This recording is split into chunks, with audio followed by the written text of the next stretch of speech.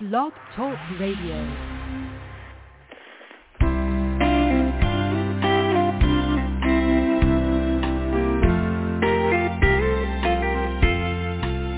Life is easy when you're up on the mountain and you've got peace of mind like you've never known.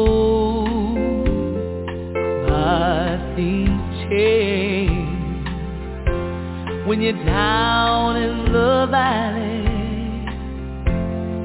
Don't stay, for you're never alone. For the God on the mountain is still God in the valley. When things go wrong, He'll make them right.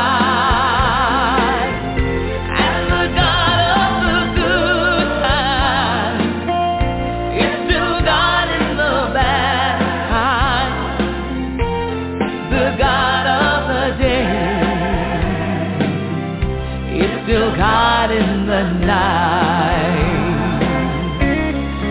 You talk of faith when you're up on the mountain, but talk comes so easy when life's at its best. Now we're down in the valley of trials and temptations. That's where your faith is really put to the test.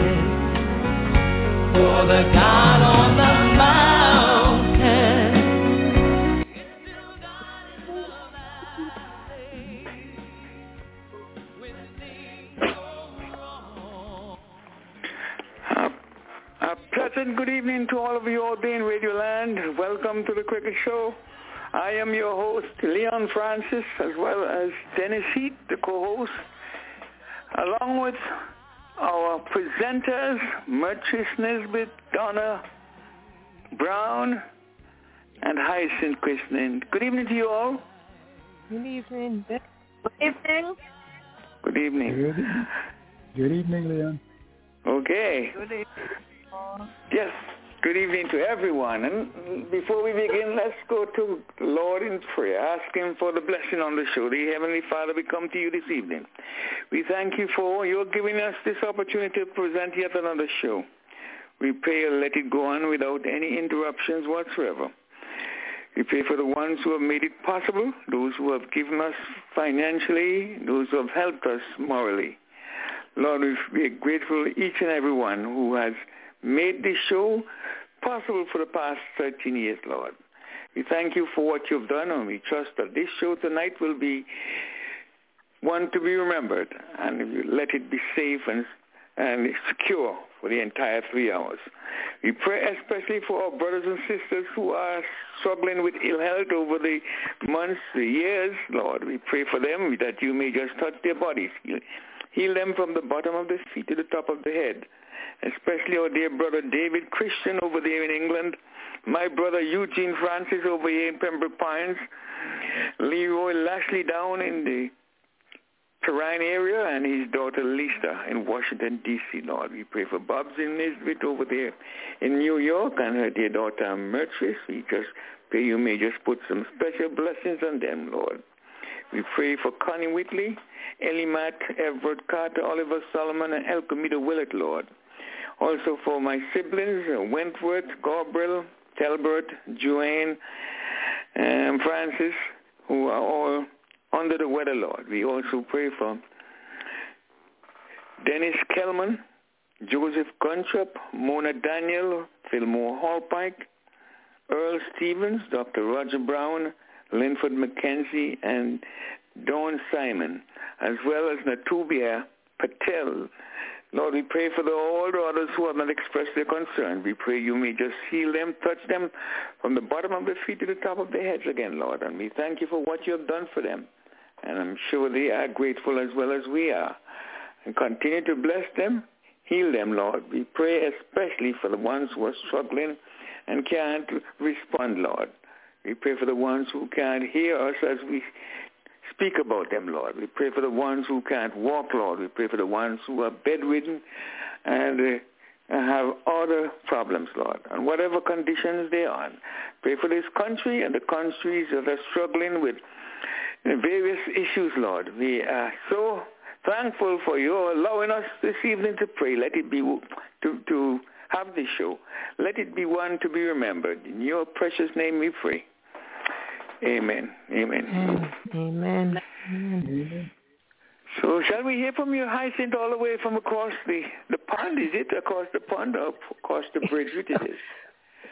Your pond, isn't it? We normally say across the pond for you. Yes, okay. Oh, things about the same. The weather's getting a bit miserable. It's wet and cold, but yes. Okay.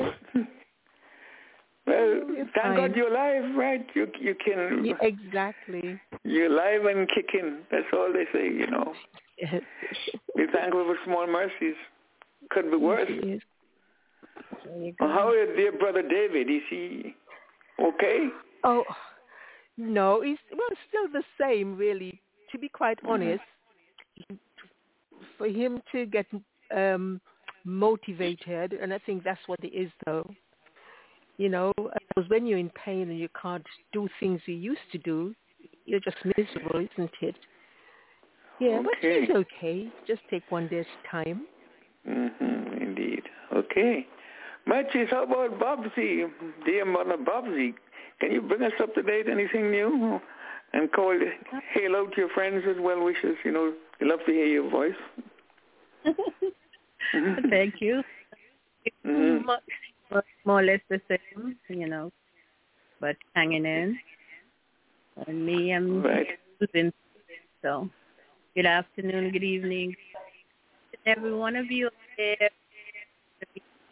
On Sunday.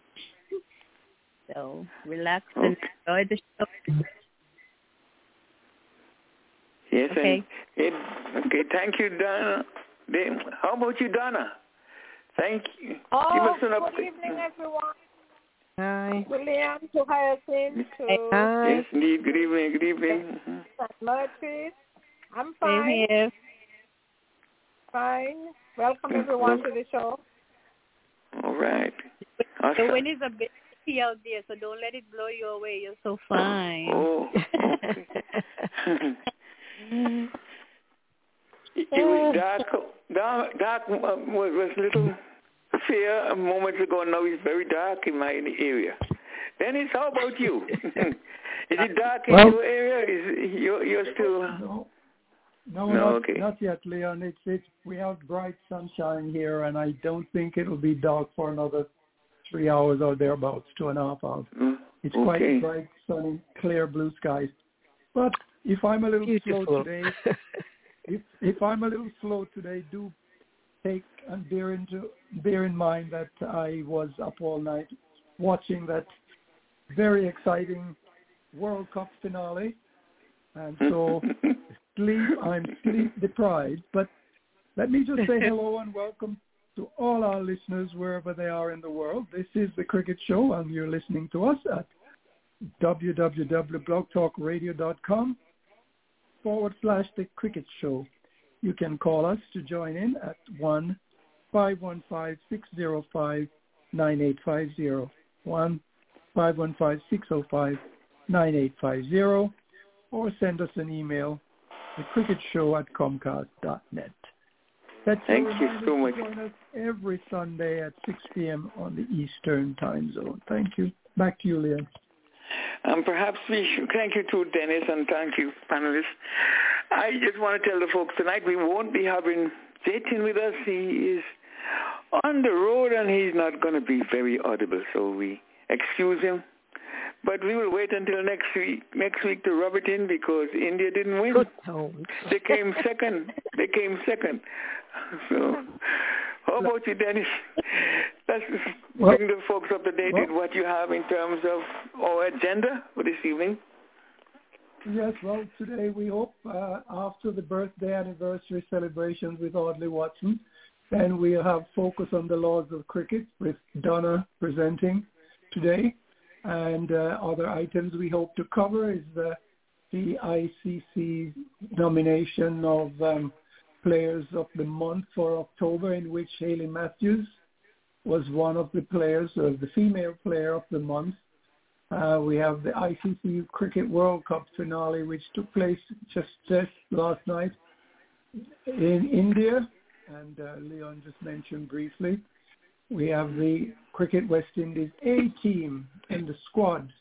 They are on their way to South Africa for the A-team tour, and the first match will due to commence next Saturday. And of course, we have the Men's Academy, West Indies Young Men's Academy. They are playing against the Ireland Playing Academy, and they've played 2 ODI matches, and we'll tell you about the scores later on. And we came across an item out of France where it says fake cricket games are being investigated by the ICC. Hopefully we'll be able to give you the rundown on those fake cricket matches supposedly taking place. And we have Babar Azam, the current Pakistan team captain, has resigned from his position as team captain. And of course, speculation is whether he resigned voluntarily or whether he was given the little boot. And of course, the Women's Big Bash League is on the way in Australia. So those and a few more things we hope we can cover before the program ends tonight. Back to you, Leon. Yes, indeed. And quite a bit to cover. And of course, we're going to spend quite a bit of time on the just completed World Cup. I want to have many more panelists inside the group so that we can explore this in detail. And of course, Dennis, we can probably do a thing or two and see if we can get in Virgil so that he can, in the meantime, we'll talk about the Women Big Bash League is in progress. Well, let's start with the ICC Players of the Month of October. And we had, as usual, 3 players were nominated, 3 males and 3 females. In the male category was Jasprit Bumrah, a very destructive bowler in the Indian side. And there's Quinton de Kock and another explosive batter from South Africa, registering 3 centuries for South Africa in the just completed World Cup, ODI World Cup. And Rachin Ravindra from New Zealand, who has shone in his debut World Cup appearance for New Zealand with classy hundreds against England and Australia. And of course, the vote is in. And on the male section, we had the male player of the month of October was Rachin Ravindra. He played in only 12 ODIs prior to the start of the tournament. And it can be said Ravindra's lightning start to Cricket World Cup 23 took some by surprise, but the 23-year-old immediately grabbed the headlines with 123 runs in 96 balls as New Zealand secured a 9-wicket opening day victory over defending champions England. Ravindra followed this superb display up with half centuries against Netherlands and India 75 before a glittering 116 against Australia capped his memorable month. He celebrated his first nomination after notching a total of 406 runs at an average of 81 for the month of October. On the female side, we have Hayley Matthews from the West Indies. Matthews was last shortlisted for the ICC Women's Player of the Month in June of this year. and her latest nomination came after a blistering display of run scoring as the West Indies valiantly fell short in October's T20I series in Australia. Okay. The top-ranked all-rounder in the MRF Tires ICC Women T20I players ranking consistently thwarted the reigning world champions Australia with power hitting and key wickets on her way to the Player of the Series award.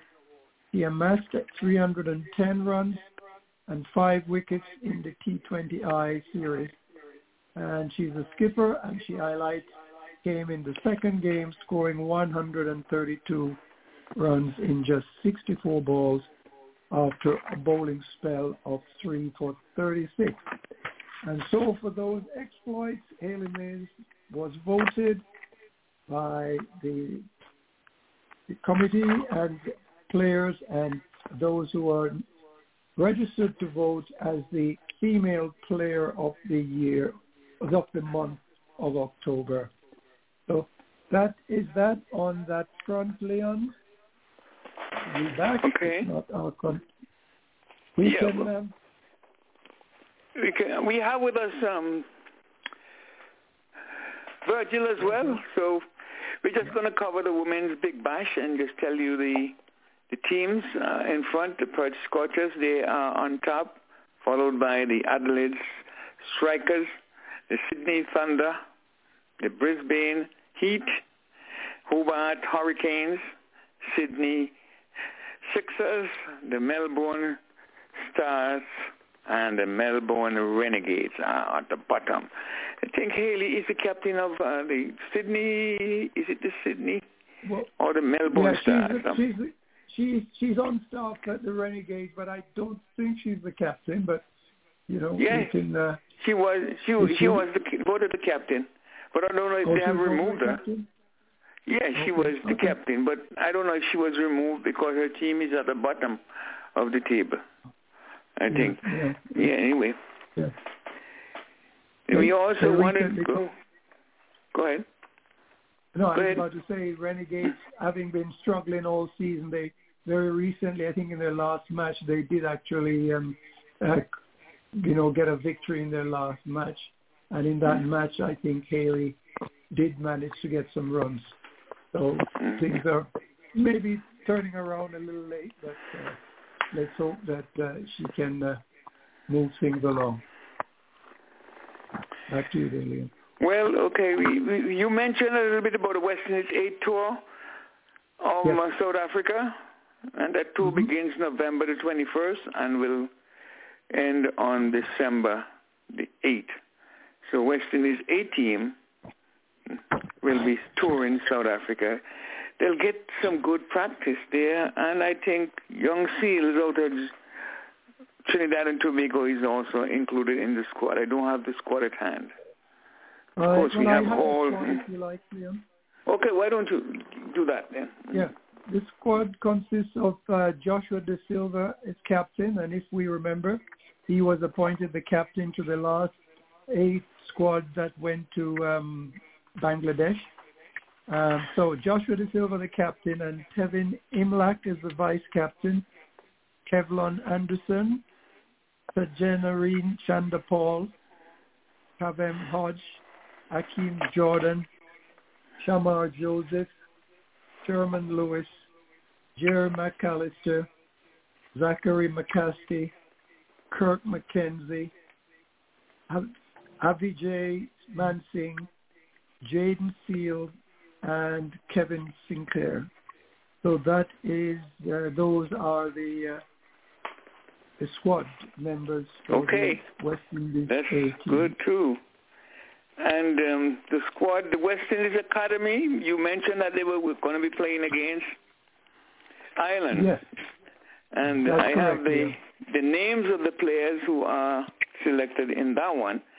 And I'll give those up front now. The captain is Nain Young. He's the captain, followed by Akeem Hussain. Akin August, and Joshua Bishop, Teddy Bishop, and Carlton Boyne Tucker, McKinney Clark, Jordan Johnson, Leonardo Julian, Johan Lane, Matthew Nando, Ashmead Ned, Kelvin Pittman, Junior Sinclair, Kevin Wickham, Kadeem Allen is the white ball, will be white ball only. Okay, Kadeem Allen is going to be playing the white ball only.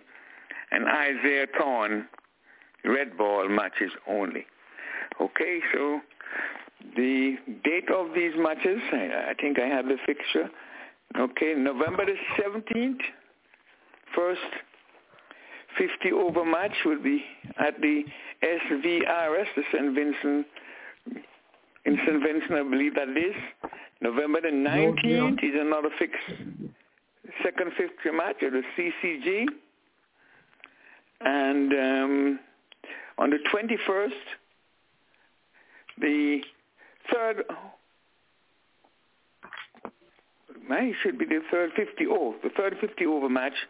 We'll be playing at Sir Vivian Richards Stadium over there in North Sound or Gunshops or Donovan's. And then the 5th to the 28th is the first 4-day match at the CCG. And the 2nd to the 5th of December will be the second 4-day match, also at the CCG. And we will be discussing them in details. I don't know if Virgil has anything to talk about before we move on. Virgil, he said he's going to be quiet, so he's going to be a little quiet until. We have scores for the first West Indies Academy against Ireland match, which was the first ODI, this 50 over match. Ireland batted first on the first match, scored 245, with player Cummings from Australia scoring 145 and Mayers scoring 51. So those two players, the team was all out, and two players scored literally all of the runs. So there were a lot of very low-scoring individual in that match. For the Irish, West Indies Academy replied with 219. Nandu scored 59, Alain 42, Sinclair 35, Julian 28. And I forgot to mention that in the Ireland innings, Joshua Bishop had 4 wickets for 45, Johan Lane 2 wickets for 52, Kevin Wickham 2 wickets for 50. And in that match, the Irish won by 26 runs. And the second ODI, Ireland bowled out for 103, and West Indies Academy, Young 2 wickets for 23, Joshua Bishop 3 for 19, and McKinney Clark 2 for 20, and Ned 3 for 12. The West Indies Academy in reply were 107 for 3, Joshua Johnson 40, Teddy Bishop 32, Alain 19. And in the Irish innings, the first innings there, Young for the West Indies Academy to 2 wickets for 23, Joshua Bishop 3 for 19, McKinney Clark 2 for 20. West Indies won that second ODI by 7 wickets. So now the series is tied 1 apiece, and the third ODI, as Leon pointed out, will be held on the 21st of the November. Did you mention Mayers? Mayers in the side, the Western side? Is he the captain of it? No. You said Mayers. Are we speaking of the academy or the A? No, not the A. The academy. If he played for the academy, if they give him some practice. No, I thought I heard you said Mayers. So I didn't see the team. No, I did not. Okay. Okay, so we have a few more minutes. So why don't we're not going to want to touch the. Go ahead. You're saying something to me? Well, I got some deep... Go ahead, Leon. Go ahead. No, I was going to hold the World Cup until we get on. Most of the panel is on. Yeah, but we can go into... Maybe we can discuss anything before that you might have in mind. Oh, yes. There are one or two items that we can... Yeah, go ahead. Example, we can just cover that. This fake cricket game in France, Leon, I'm not sure if you heard about it, but apparently the ICC is looking into allegation that France cricket staged fake games to show its commitment to women's cricket in the country in a bid. Here you are. Here's the rub. The rationale for that is a bid to secure funding from the ICC. Hold your thoughts there, because Jetin is on board. He probably got a nice place, because... Welcome, Jetin. Good evening, everyone. Good evening. I was crying with you, Jetin, so come on in. Go ahead. Yeah, I said I was crying with you, too. You know, I backed India to win. Okay, so... Well, it's not just you and me. There are 1.4 billion people expected that this will win, but they did not. But anyway, that was a good game. At least we see the not as expected. Game did not go well. It turned out to be a one-sided for Australia, which is good for them because they did really well for today in all departments. Okay, what do you think wrong? Okay, take it over, Dennis. Dennis. Well, no, you can go ahead. Yeah, okay. Yeah. Okay, I was asking him, what do you think was the major reason for their failure? It's just a matter of... The major factor is, if I have to put it down, these are the two things. Number one, overconfidence. You win all the games so far. That does not mean this game is in your pocket. You still have to fight for it. Right? Number two, you need to have that body language, desire to win championship, which was not existing. They started lightly. As soon as they lost 1 or 2 wickets after the Rohit Sharma, that looks like they give up. They thought it's not enough fight for it, right? It's like how horrible can be. You can look at the track history. When this was the last time you see that almost 20 plus overs in this ODI in continuous basis without a boundary. Hello. And that is after 50 years of the ODI. Hello. Philip. Is anyone is trying to get in? Yeah, no, let me just... Go ahead. Go ahead, Jetin. So there was a weather issue for sure. There's a condition made them more difficult because looks like what happened, the pitch has some humidity, right, and some weather impact where in initial stage wicket was expected to keep the ball low at a soft bounce, and as the game progressed, the pitch become dry and become harder, so that's easy to bat on. But we can't complain on that weather or pitch because the both team played on the same ground, same time, right? So overall, I will say Australia deserve it because they well planned it. If you look at that bowling tactic they use, means the game plan they had to keep the batsmen in stack, and they succeed. Not only that, if you look at the game from very first over, they did put a lot of pressure. Now this time pressure did not came from bowler, but its pressure came from the fielding side. Because when you stop those boundaries and putting the quick throws, and if you limit them for a singles, that does create the pressure. And that is where India end up not to have a score what they expected. And then the bowler failed too. It doesn't see anyone tried good amount of effort to take those wickets, or you can say that if someone is the fan, we can say they did not do as expected. If you have done so far all good, so many games, and all of a sudden this one game you are off. You may have a day off for one or two ballers, but not for all four ballers, and that's like major concern. But anyway, it's a good turnout, and we see the completely opposite than what everyone expected. There is a lot of records has been suffered on the other side of the world, and I will say this may be a last World Cup for at least 3-4 players in Indian side.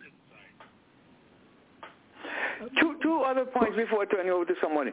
Do you think the fact that they won the toss and decided to send India in was a major factor? And secondly, Shami opened the bowling instead of the regular opener with Bumrah.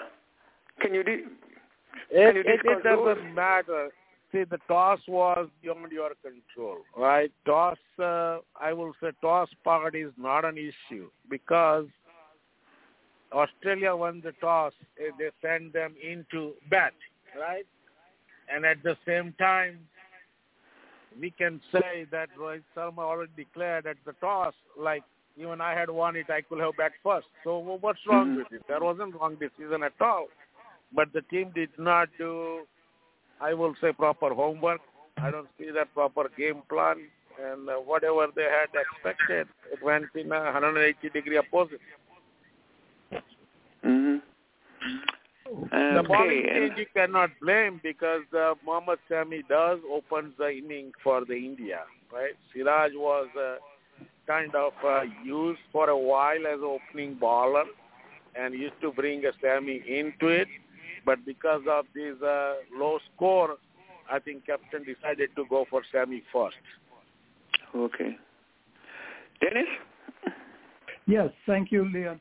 Before I speak to Coach, just a message from Audley, 6:55, please. Okay. Coach, Coach, I noticed that when the match started, that skipper Rohit, in his usual fashion, immediately went after the bowling, such that he had a strike rate of 151-52. Did you think that his approach was a little bit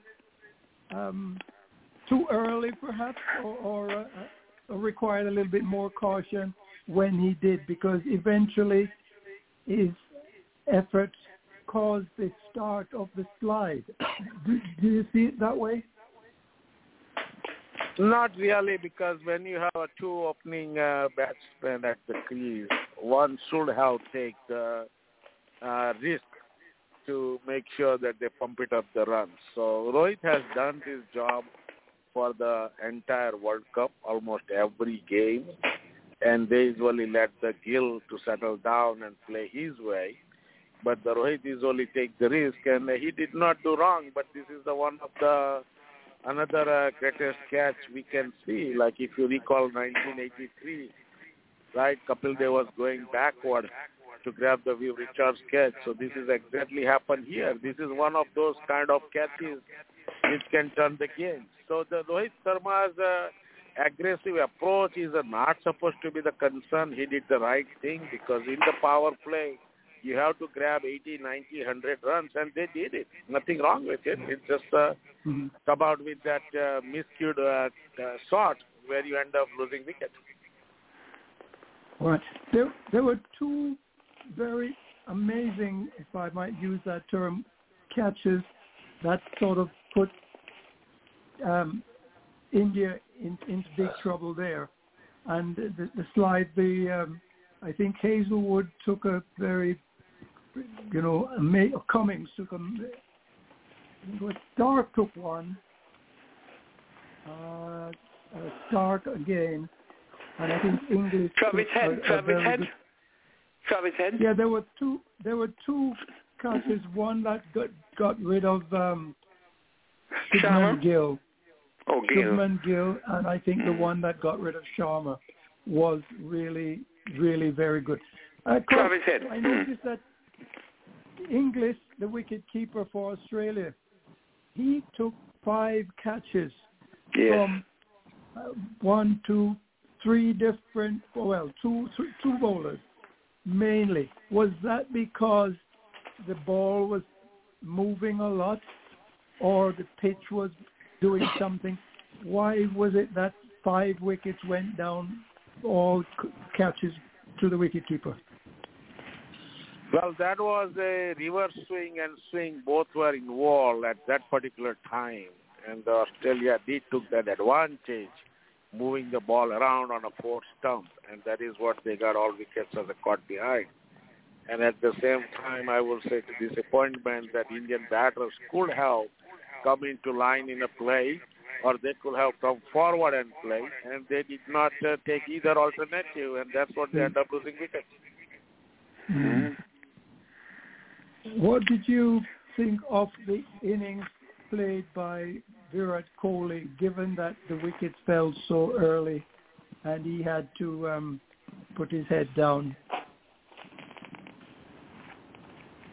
Well, I think he did well until he got out, but at the same time, the major downfall of India's inning is that partnership between him and KL Rahul, right? The Rahul came out. No doubt the India lost quick wickets, so they have to settle down and build a partnership. But when you play the ODI, make sure you rotate the strike. That is the key part. And they were not able to generate those runs and to turn around their strikes. And because of that, they took the extra stress, I can say. And that's what the pressure built up on them. I didn't see much movement from Bumrah and Sharmi and the Indian bowlers on previous matches, previous wickets. They seem to have a lot of swing. What happened yesterday? It is the time situation when India was batting, the ball was moving, and Australia took the advantage of it. But when the Australia came to the bat, Indian bowlers did not get any movement from the pitch. And this usually happens sometimes based on how much moisture you have in the pitch. Because as the game progresses, the moisture goes away, and that is where it becomes a playable pitch rather than the unplayable pitch. And that's what happened. So I will not target number 2. The Indian bowlers should bowl a little bit slower balls rather than the quicker, right? Because the more you set quicker deliveries, those can go for the boundaries, where the Australia did manage well, bowling slower deliveries, and that's what their major success were. Virgil, I know you're listening. Do you have any questions for Coach? It's not really a question. It's not really a question. Everybody was talking about, the game. Even on my little cricket show, there was cricket chat. They were talking about some of the Batman bat bad. But all of my credit, Australia get advantage when the ball was swinging, and they use that. And I don't care what nobody said.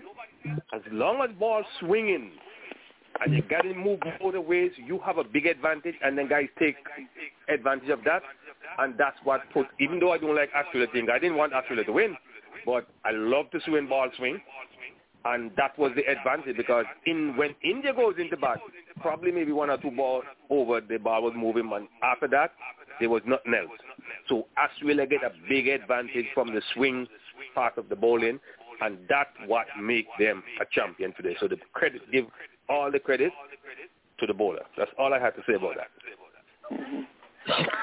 But Virgil, we can't take away the performance from Travis Head, because even though they had a wonderful performance, Travis I understand what I said, but Travis Head wasn't batting when ball was swinging. So anytime the ball stops swinging, you're allowed to do, you can make 500 runs if you want to, because ball is not swinging. And that is what happened to India. When India was batting, ball was swinging a lot. But when Australia going to bat, the first couple of over, yes, ball was swinging, but after that, everything stopped. So anybody else come inside here, supposed to can make a lot of runs. So, you give credit to him, but all of my credit is to the bowler, because the bowler is what put Australia in that position, why they win that game. because there was no swinging. If they were swinging when India was bowling at the same time that Australia have, believe you'd have a different outcome. Either go right down to the wire or something like that. But there was nothing else to help them in that game. Okay. Leon, did you have a question? Yeah. No, I was just going to just comment on the performance of the team. The team. They picked a World Cup squad. I don't know if anyone had an idea to see the team that was picked by BBC listeners and viewers. Anyone had the idea to see who all were picked in that level? No. Jatin, did you have? No, because I'm still driving. So. Oh, you're still driving. Okay. Because I can quickly give you the team that was picked by a number of listeners for the BBC, and it just follows: Rohit Sharma, Quinton de Kock, Rachin Ravindra, and I'm so happy for the young man, Virat Kohli, Daryl Mitchell, Glenn Maxwell, Ravindra Jadeja, Mohammad Shami, Shakeen Afridi, Jasprit Bumrah, and Adam Gilchrist. A number of listeners from all over the world don't know the amount, but that team. Anyone has any idea if they would have picked, if they were selected, would they pick or drop any of these players that I name? Possibly.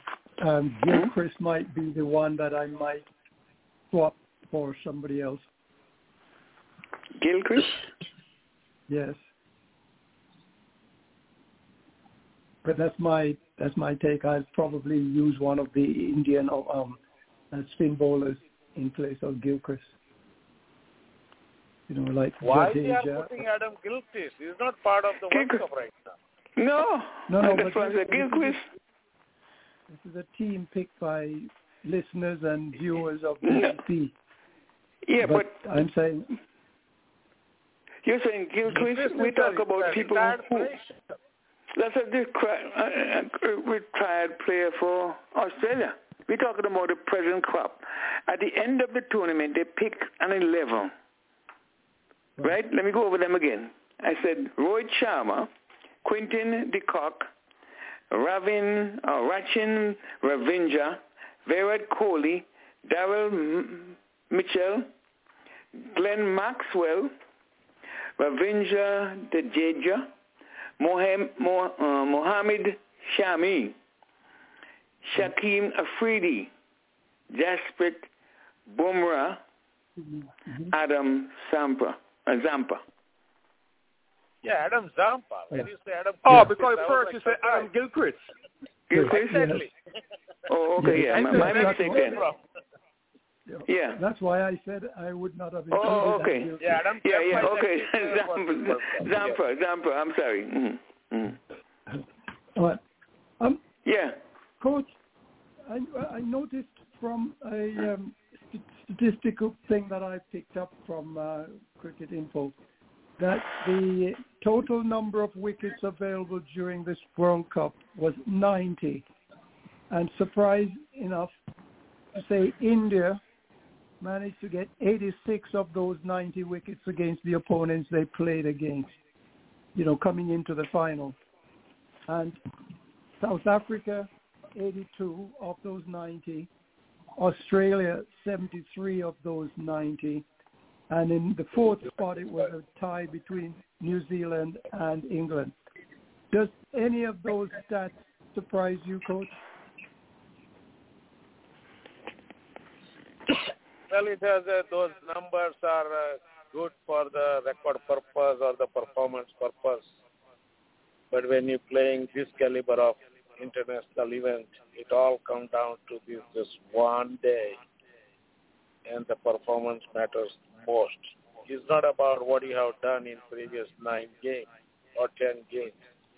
It's all about what you can deliver today.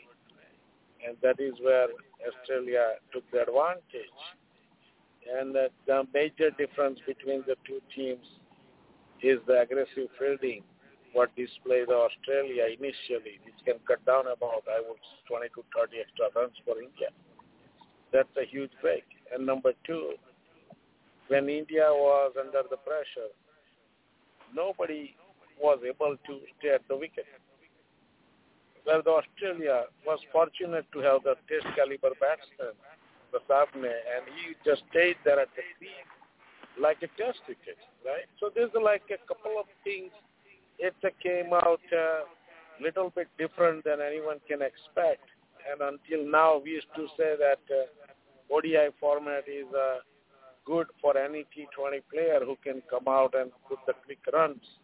But unfortunately, with this kind of unplayable pitch, the test caliber batsman really did the make difference. That is the value of the test cricketer also in this format.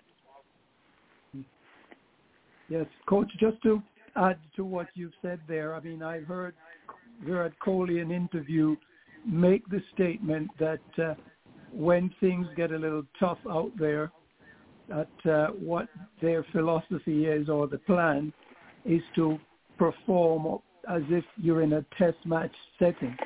And that usually allows you to get over it. And that was very noticeable last night in the match because Labuschagne, he performed admirably in terms of supporting the build-up for the Australians, in that he stood there and he weathered everything.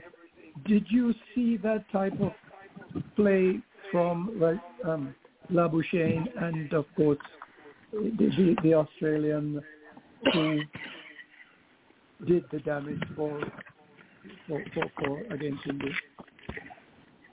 Well, Australia could have been in trouble if he has not played the test caliber inning. He was going below 50% strike rate, and that is a good thing to see. That they did lost 3 quick wickets, and all of a sudden these batsmen came out and tried to control it and calm down the situation. If you had given the 4th wicket at the stage, and that can be the different outcome. So that's a good thing to say. Like he steered the team completely out of trouble first, and then he decided to take the team to the finish line. So that's like a test inning used at the right time when the team was badly needed. Coach, what do you think of the report from the ICC that more than 1 million fans visited the various digital sports stalls that they have set up for this World Cup? You're playing in India, and you have 60 to 130,000 capacity stadiums, and they have the 10 venues, and everyone's jam-packed. So it's definitely, in terms of that number, this is the first time you can say that ICC counted 1 million spectators who did attend the games.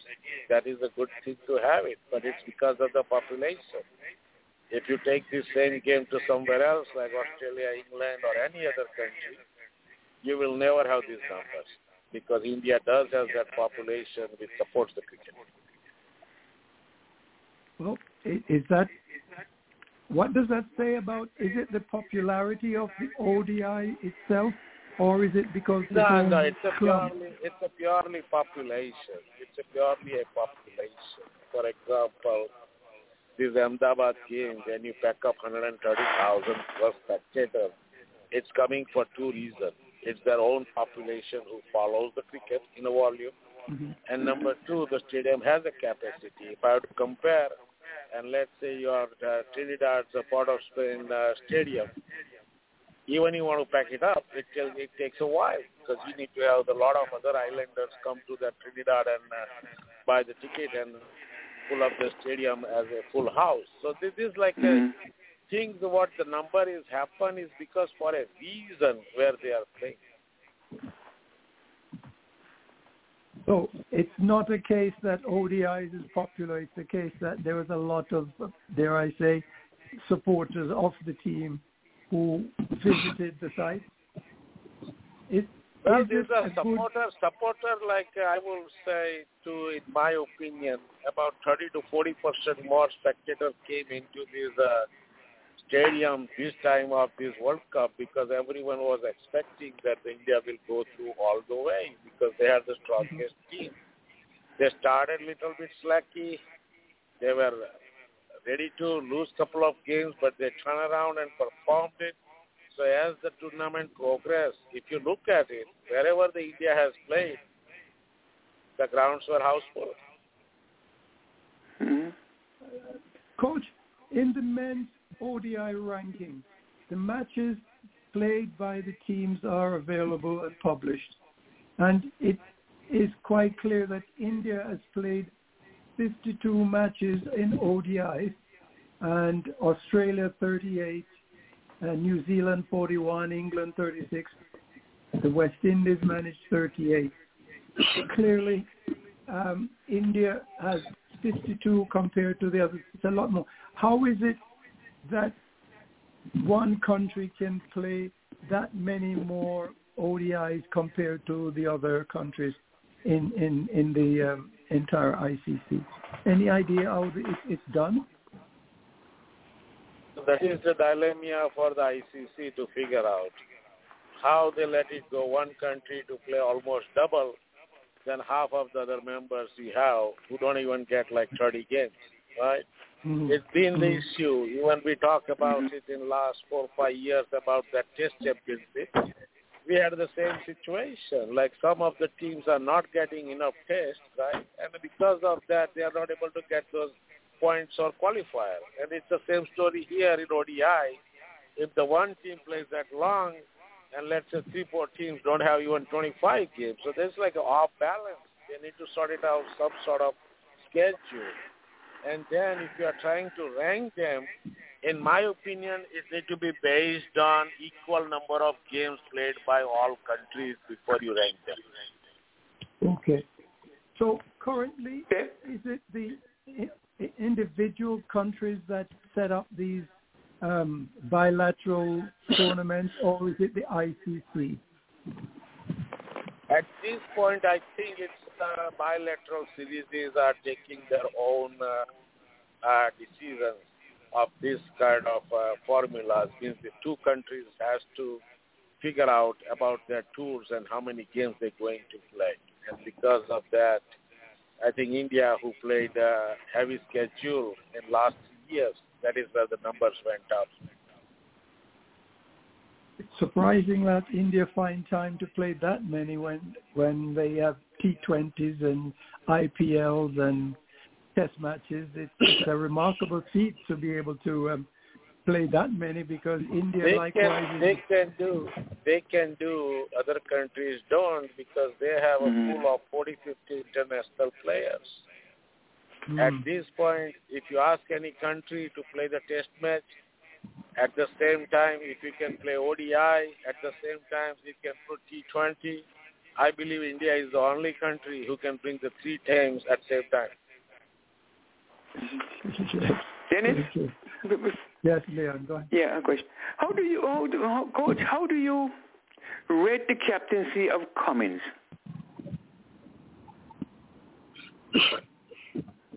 He did all smart moves for today for sure. His fielding arrangement was great.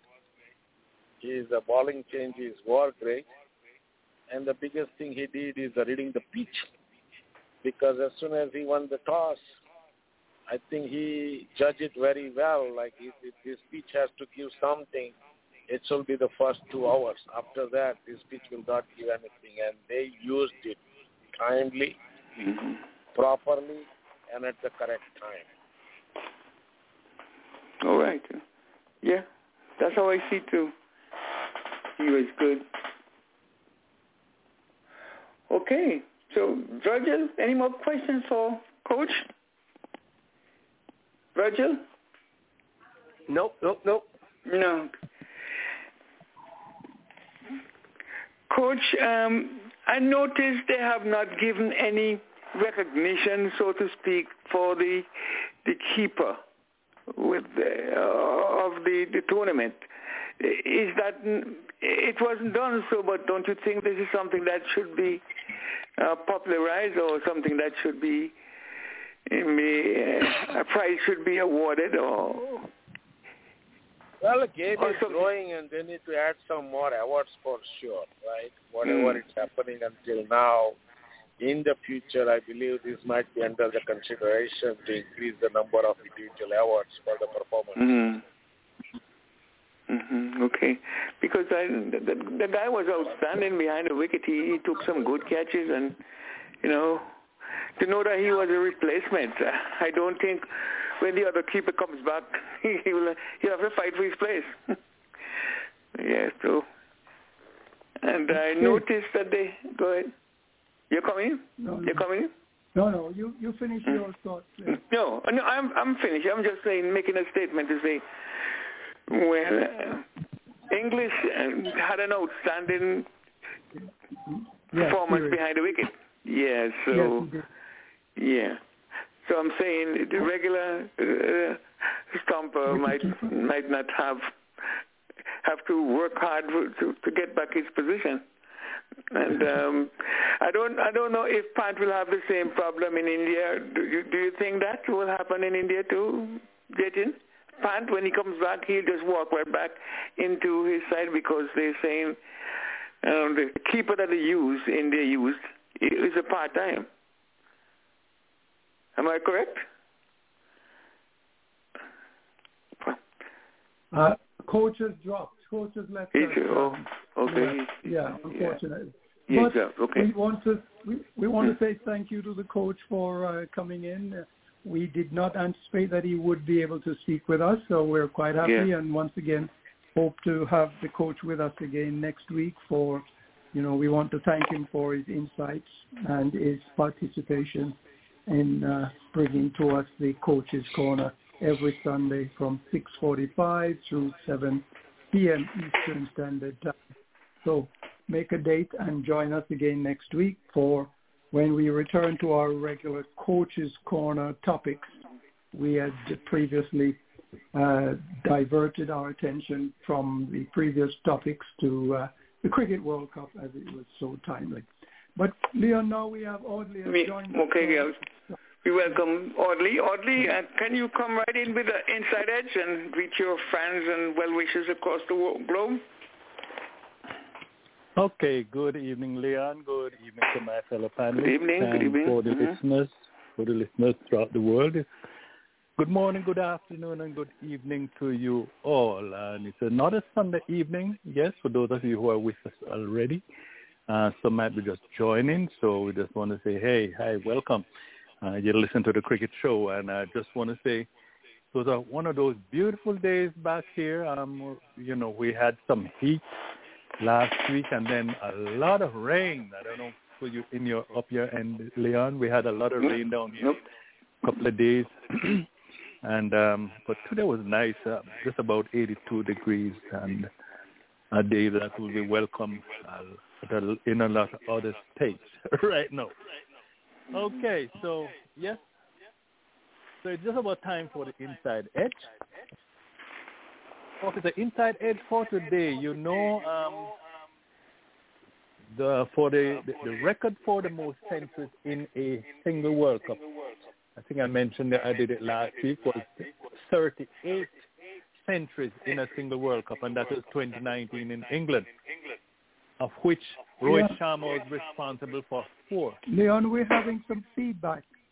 Yeah, we're having some echo. I'm hearing myself. Yeah. I don't know who that comes from.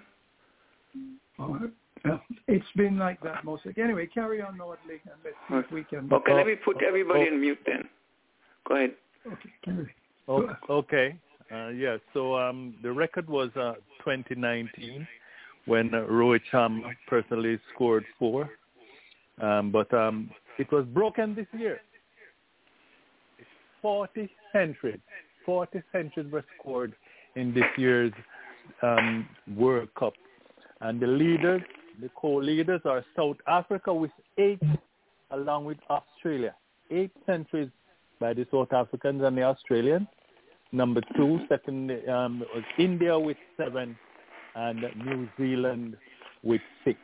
Then you have Pakistan with 3 and Sri Lanka.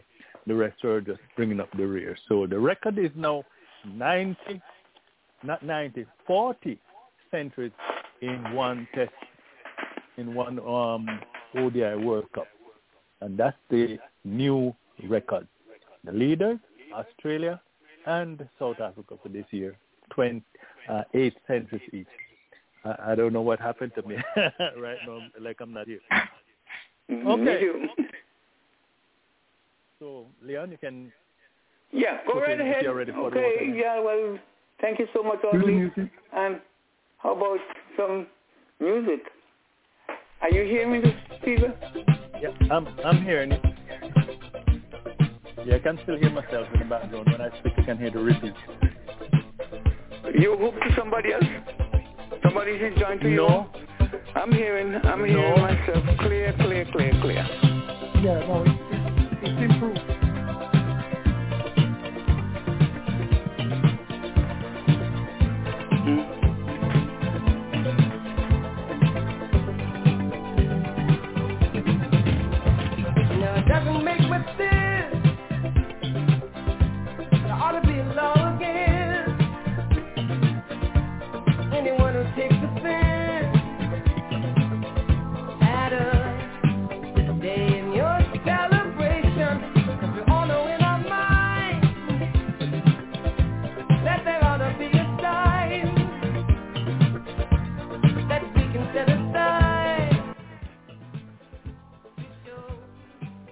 Okay, take it away, Audley. The sound of Stevie Wonder in the background. Yes, it's the time for the Walter Henry birthday and anniversary hour. It's the time of the evening when we take a look at the cricket and fraternity and we say happy birthday, happy anniversary, as the case may be. And it's a time when you can also call in. It's 515-605-9850, 515-605-9850. And as we go along, an occasional footnote. Yes, today is the 19th, and I don't know. I was racing the calendar by a day, Leon. You know, usually I get a few celebrity birthdays and put them, but it just realized that I did for the 20th, which is tomorrow, and not today. So I'm gonna skip that one. Yeah, so tomorrow maybe just add a couple for tomorrow. Okay. So today is the 19th of November. From the West Indies, when it comes to cricket, Royal Branca out of Barbados and Adrian Griffiths also from Barbados. We have Rahab Ali from Kenya, Willie Bates and Henry Jump from England, Salim Jaffa from Pakistan, Richard Dumbrell from South Africa, Frank Mason and Cameron Bancroft from Australia, Angela Dashpande, female cricketer out of India, and Chad Soper from Papua New Guinea. Tomorrow is the birthday of the President of the United States, President Joe Biden. He will be 80 years old tomorrow, and along some other celebrities, Judy Woodruff, broadcast journalist. She has been with CNN and other networks. And also John Bolton, former National Security Advisor. He will turn 73 tomorrow. And John F. Kennedy, who was born back in 1925. Remember, he was assassinated too back in 1968. Tomorrow, there would have been his birthday as well. Okay, so that's what we have here for the celebrities and so forth. So Pastor Oral Beeson, my young pastor, or youth pastor, and his wife, both will be celebrating their birthday tomorrow. D, Oral and D. So happy birthday to you when it comes tomorrow. Yeah, wife and husband celebrate the same day. That's special. Okay, so from West Indies again, from Tony White, from Tony White from out of Barbados, Jermaine Blackwood, we're celebrating tomorrow. Kyle Hope, one of the Hope brothers, and Alzari Joseph Leon. Alzari Joseph will be celebrating his birthday also tomorrow. So we have Christy Lavelle, female cricketer out of New Zealand, along with Chris Harris, Diane Nash, and Neil Broom. Brad Williams and Nathan Lyons from Australia. Rajin Sailor from Bangladesh. Afram Ahmed from Hong Kong. Arthur Pitcher and Chris Douglas from Bermuda. And we have Usman Ghani from Afghanistan and Amir Khalil from Oman. For the 21st, another of my nieces, Tiffany Gordon. Yes, she will be celebrating her birthday. Last week I had two. Tanisha celebrated on Saturday, and her husband celebrated, I think, on Wednesday or Tuesday. Tiffany, yes, she will be celebrating on the November the 21st. Yes, and Claudia, Dennis's niece, will be celebrating also on that day, the 21st. And gospel artist Stephen Curtis Chapman, he will be having a birthday on that day. So back to cricket, Edmund Kenkish out of Jamaica, and also Basil Shotgun Williams. Both are no longer with us, but they would have been their birthday on the November 21st. From Australia, Joe Darling, the first lefty to make a century in England and the first man to hit a six in Test cricket. Joe Darling, born way back in 1870. Betty Wilson, Bruce Laird, Justin Langer, Karen Bolton, Callum Ferguson, and Peter Philpott, all Aussies. We have Stanley Jackson, Andy Caddick, Tim Robinson, all Englishmen. Javed Akhtar, Salim Ali from Pakistan. We have Cindy Eckstein from South Africa. And for November the 22nd, we have Mr. Justin Francis, Leon's son. Deceased? Yes. I wonder if I should say it, but then after I realized I said it already. So the late Justin Francis, son of Leon, yes, we remember him. He was born on the 22nd of November. And also Stephen Francis Leon. My nephew. That one as well? Your nephew? My nephew. Okay, so I'll put nephew there this next time.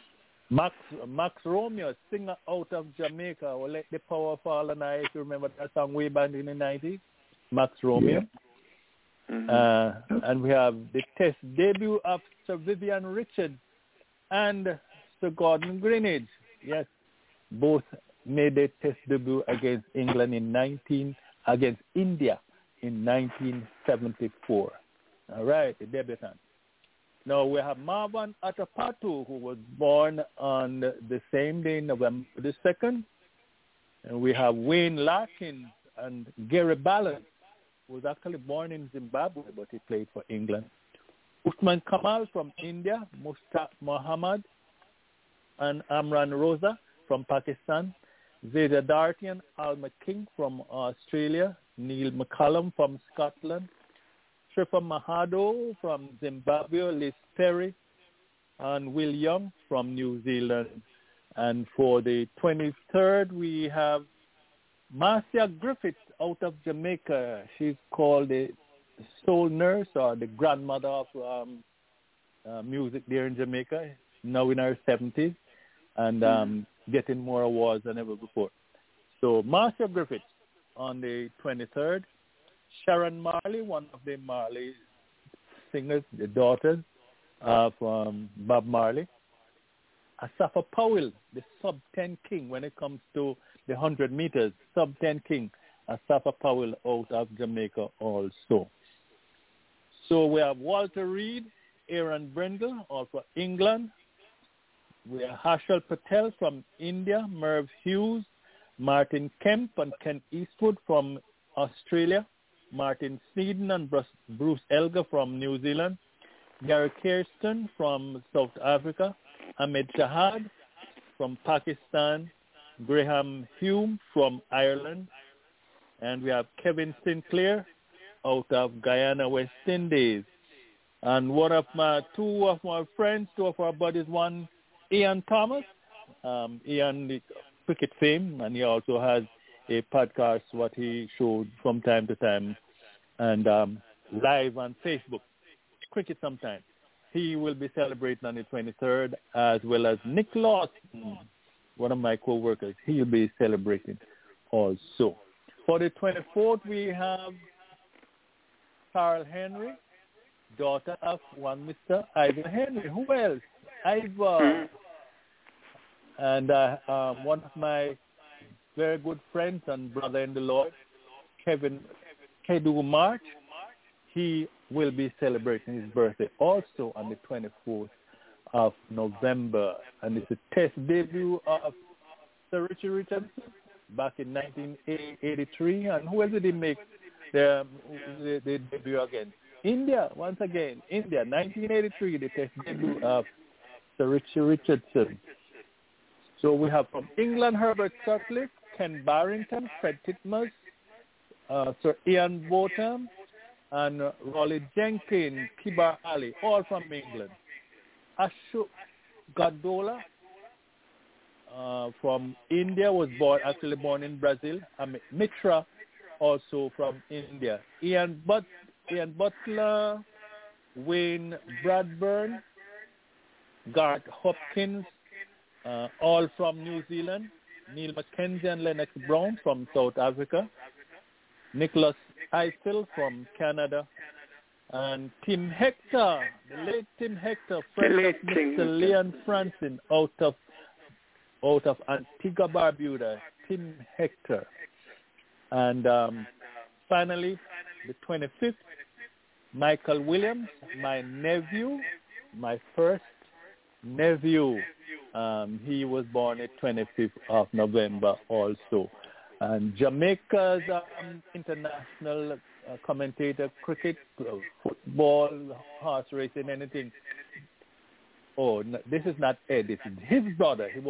They're all in radio anyhow. Jeff Barnes.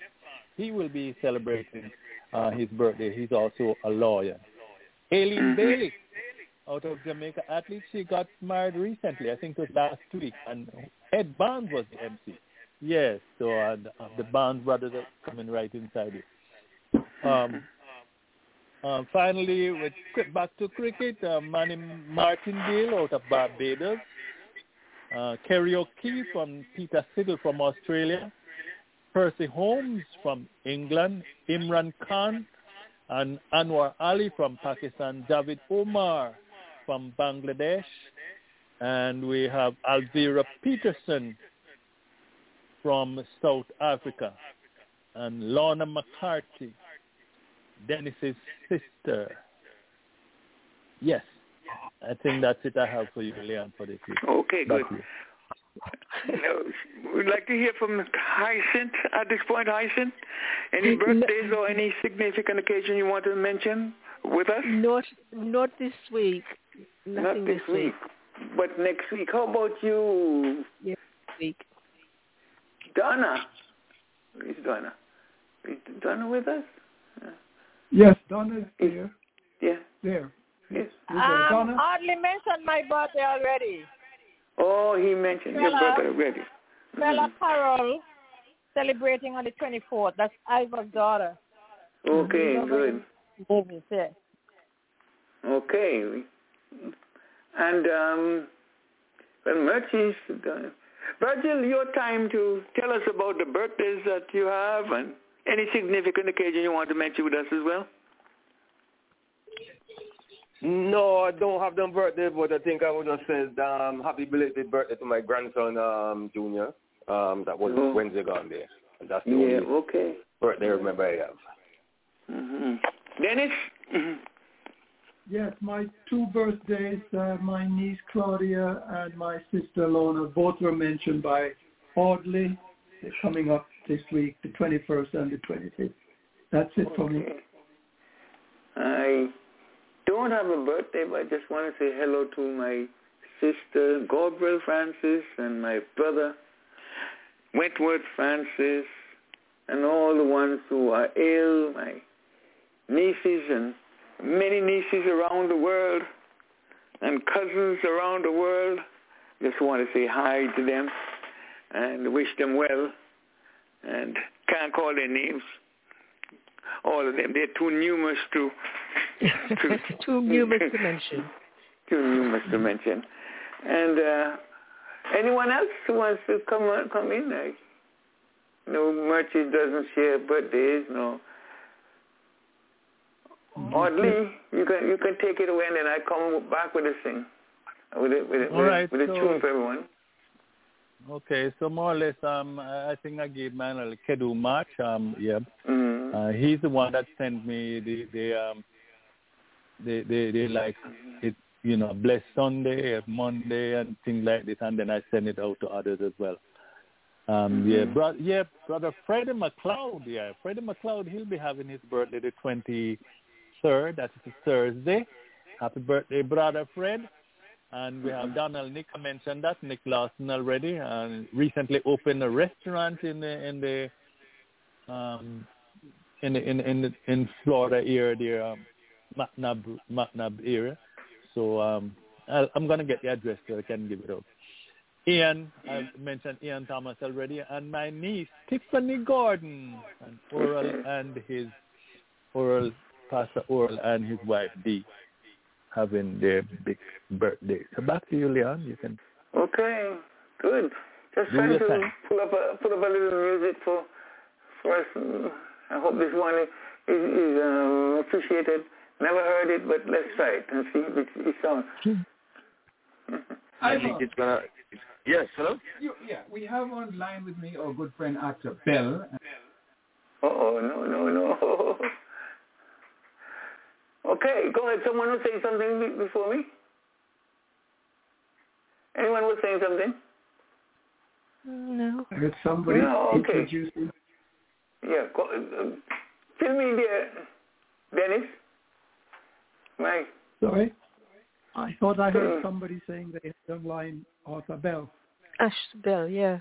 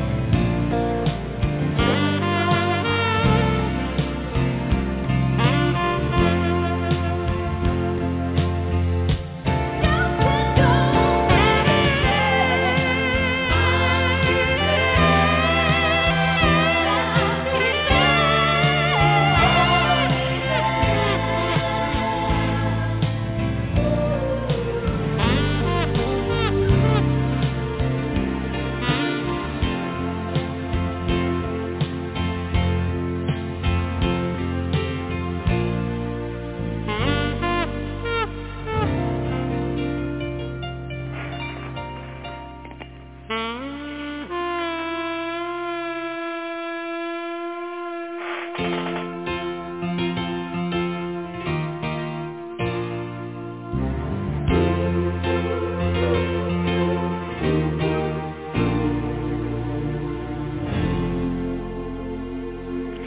it away, Audley.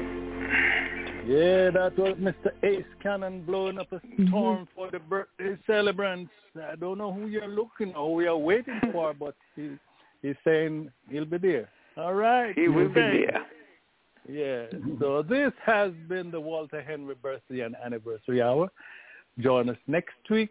And once again, just about 7 o'clock, we'll do it all over. The Walter Henry Birthday and Anniversary Hour. Back to you, Leah. Okay. Well, over to you, Dennis. All right. Thank you, Leon. It's that portion of the show where we get the Focus on the Law segment. And tonight we're happy to welcome Donna Brown to give us tonight's presentation on Focus on the Laws of Cricket. Donna? Sorry, I was muted here. Good evening, everyone. Good evening. Good evening again, Donna. Yes, so the goal of this segment, Focus on the Laws of the Cricket Series, is to give a brief overview of the laws. We are not going to give a line-by-line statement of each law. And the focus today is on laws number 15 and 16. Law number 15 concerns declaration and forfeiture of games.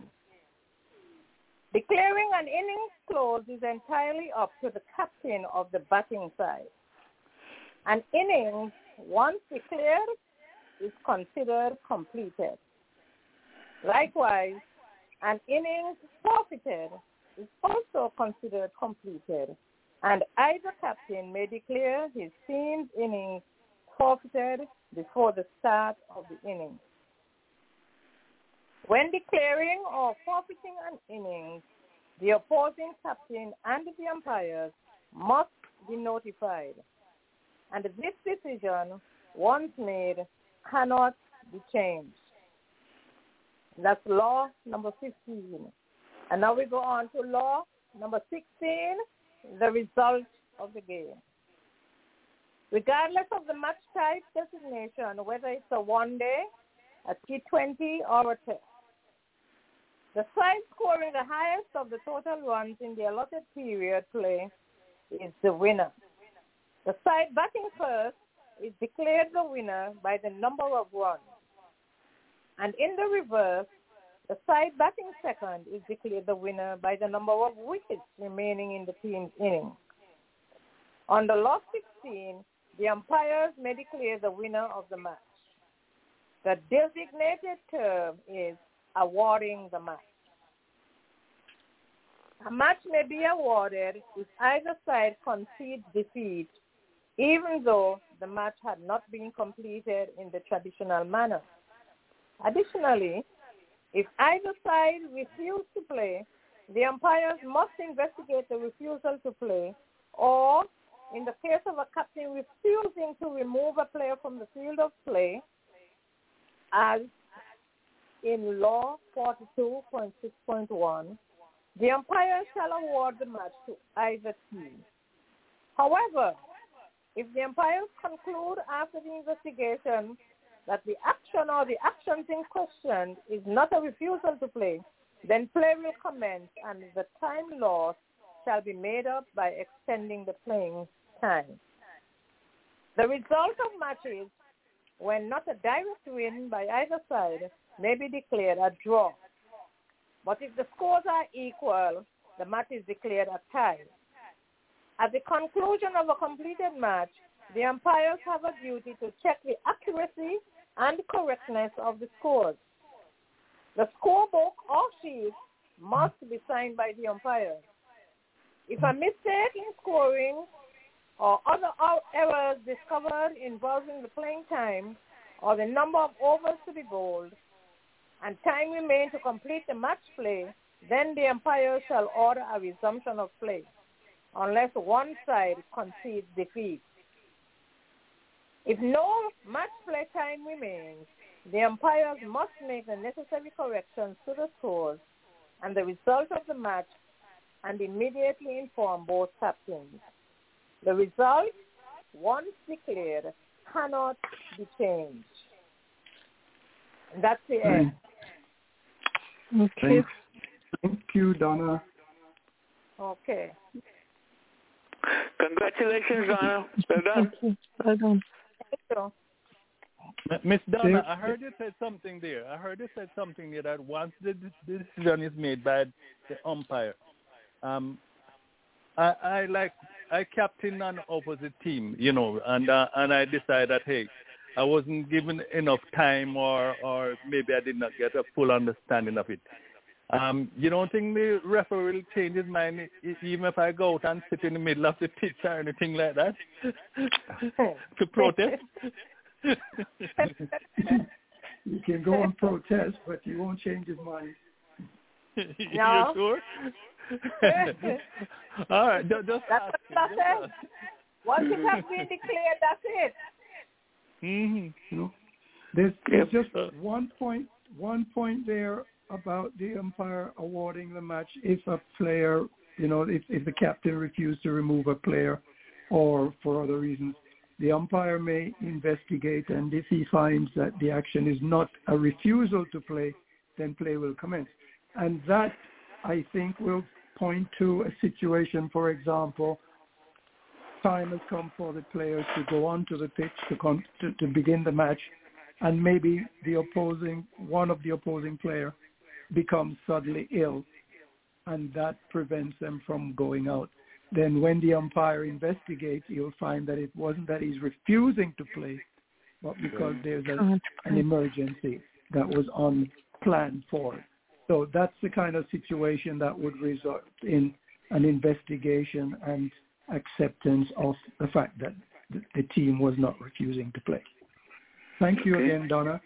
And I look forward to next week when Myrtrice will be presenting to us on Law 17. Okay. Once again, hooray for the ladies. Thank you. Thank you. Thank you. Thank you. Yeah, well done, Donna. Thank you. Okay, Dennis, Audley, Dennis, close off, would you? That's it? Yes. For you? Yes. Okay. We are completed. Want to thank Donna very much for making the presentation, and we look forward to subsequent weeks when either Donna or Hyacinth will be presenting other laws in the series. Thank you. All right. Well done. We're going to just go back to the World Cup, the final. Thought Audley you came in late, and I don't know if you want to share anything about the recently completed match. Well, as you can see, I was trying to give an inside edge, and I got everything wrong. because you know what happened. India lose? Yes, India got beat. You were crying? You were crying? Not crying.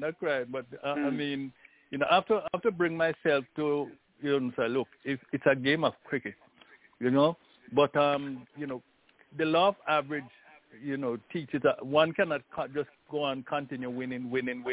They're going to have a bad day. Look at the difference with Australia and India is that Australia had their two bad games up front, and they had time to and they did recover. They and they made the finals, and not only made the finals, but the captain Cummins was making some bold statements that he loved to silence the crowd, because as I've been saying, I think it was more like 15 players to 11 because with the crowd that India 100,000 almost everyone shouting for India, like they have 15 players on the field. But when you start to get some early wickets and stuff, and then you realize that the whole place is like as quiet as you're trying to drop a pin, it will echo in the microphone. Then that's when the tail of the opposing side now get in the air, and that was exactly what happened today to the Indians. I did some research and I found out that the ground that they played on today, the average score for although India played a whole lot more games than the Aussies. They played under 10, but India I think was about 18, 19. But the average score when India and Australia play on that pitch is for India 236 and for Australia 235. So you can see it was never a ground that produced a lot of runs. So I had a glimmer of hope when the Aussies bowled India out for 240. I said, okay. So maybe they'll even bowl Australia out for 77. Of course, wishful thinking. And I'm saying since that's what has been happening over the period of time. The average score, as I said before, 236 to 235. Not much difference. But and then 3 quick wickets. The Australians started out like a bullet, of course, scoring fast. But then with 40 out for 3, I said, yes, things start to look good. And I turned off the TV and I'm doing other stuff and I was just following on my phone and stuff like that. And then I realized that I was hearing any pinging on my phone, like the next thing you're going to hear is they got 50 runs for so-and-so. So with all that was happening around, there was Travis was cool, had a cool head. Yes. Travis had a cool head. And he put it there, and don't care what was happening. The man was scoring left, right, and center. When the right time comes, he know exactly what to do. And I was so hoping that, hey, Shami, hey, okay, not Shami, hey, Bumrah, come on, serious, somebody. I kept hoping that something would happen when it comes to the Indian, but the law of average caught up with Indians today. They went through the entire series all, unbeaten. And just the most important game, that was when they slid into oblivion. And unfortunately for them, they lost out on just the last match. But I don't think it's anything to be ashamed about. But everybody was so sure because you have the crowd behind you, you have the home pitch, you have everything. But yet, the Aussies prevailed. And I like comments that he making statements like that, how he loved heights in the trophy. I mean, long before the match was played, So it's almost like Muhammad Ali haunting his opponents before they step into the ring. And they oblige. And I just have to say congratulations to the Aussies. Congratulations, big time. India, hey, you have to come again. But look, you've made it right to the finals. And maybe you can go to Australia and beat Australia and win the cup. That's still, yeah. Oddly, I know you have a knock on the stats. The Josh English, he took 5 English, 5 dismissals, right? And is this a record for World Cup final? I would have to, for the finals. I would have to check that. I would have to check on it. Because the Aussies really bowled well, but this guy was outstanding behind the wicket, and as opposed to the Indian wicketkeeper, I saw a ball going through his KP between his leg and going to the boundary for 4. And don't think he dropped the catch, but he wasn't. He was his usual self behind the wicket. Well, the whole thing about it that everybody's gonna have a bad day. You're gonna have an odd bounce or something, Thing. He's been good. He's been good behind. He's been taking some good catches, diving down the offside, down the leg side, and something is gonna happen that So not because one would slip or one escape. I wouldn't say he had a bad day. That it was unfortunate he went to the boundary or went through. But overall, I think he had a very good series, and then his batting too, because each time when the top order actually, it's gonna be Rahul. It's gonna be Rahul coming in, and and a lot of time that happened that he and Kohli would go together. And the other thing I was hoping that even if Australia make a big score, that the opener Warner would not make anything too much, because I didn't want him to surpass Kohli.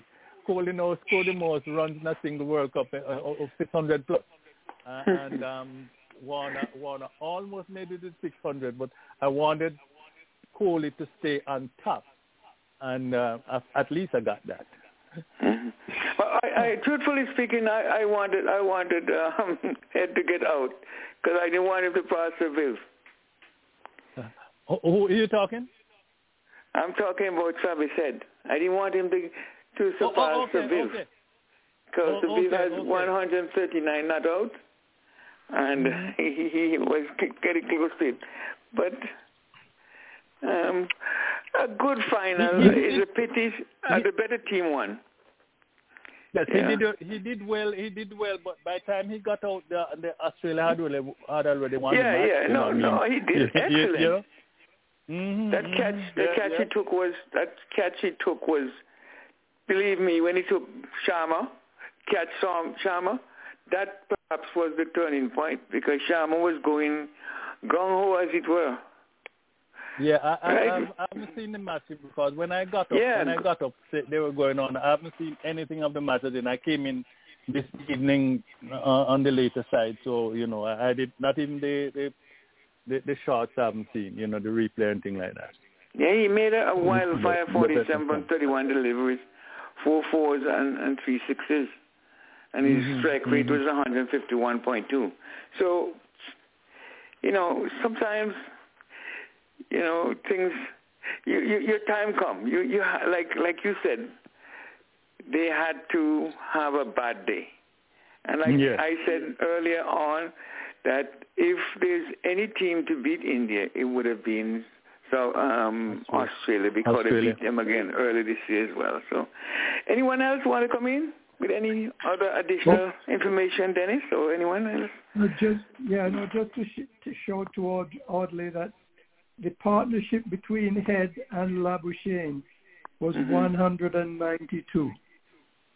So I can see how the stadium was deadpan hush for most of that time. Yep. Each time a wicket fell for Australia, the noise was absolutely ear-shattering. But it became very quiet when Head and Labuschagne sat on the Indian bowlers. It was just absolutely amazing to see. And I have to say that I made the point that, India and Australia has played 150 ODI matches between them. 10 of those 150 matches were no result. Of the balance, 140, Australia has won 59% of the matches, and India has won 49%. So that alone suggested to me that possibly Australia could be in with a chance to win this match. And certainly enough, as it turned out, this Indian Express train that was traveling to collect this ICC World Trophy, that train ran out of steam about a mile from the station.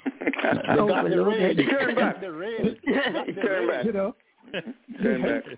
Well, they finally got there, remember, but they didn't collect the prize, so they ran out of steam. And the engineer captain, they didn't come off the track. They had to have made it into the station, because they had to pick up the second prize. Not that the second prize is anything to sniff at, because the second prize was worth $200 million. 200 million? Second prize? Not 200. No. 200 200 million, isn't it? Yeah. No. The tournament is for the winner gets 4 million.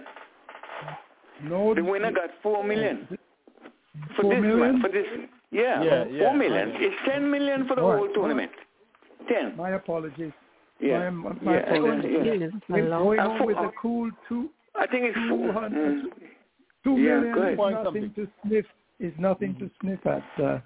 No. So, and 4 million is something that the Aussies will be proud of. Yes, man.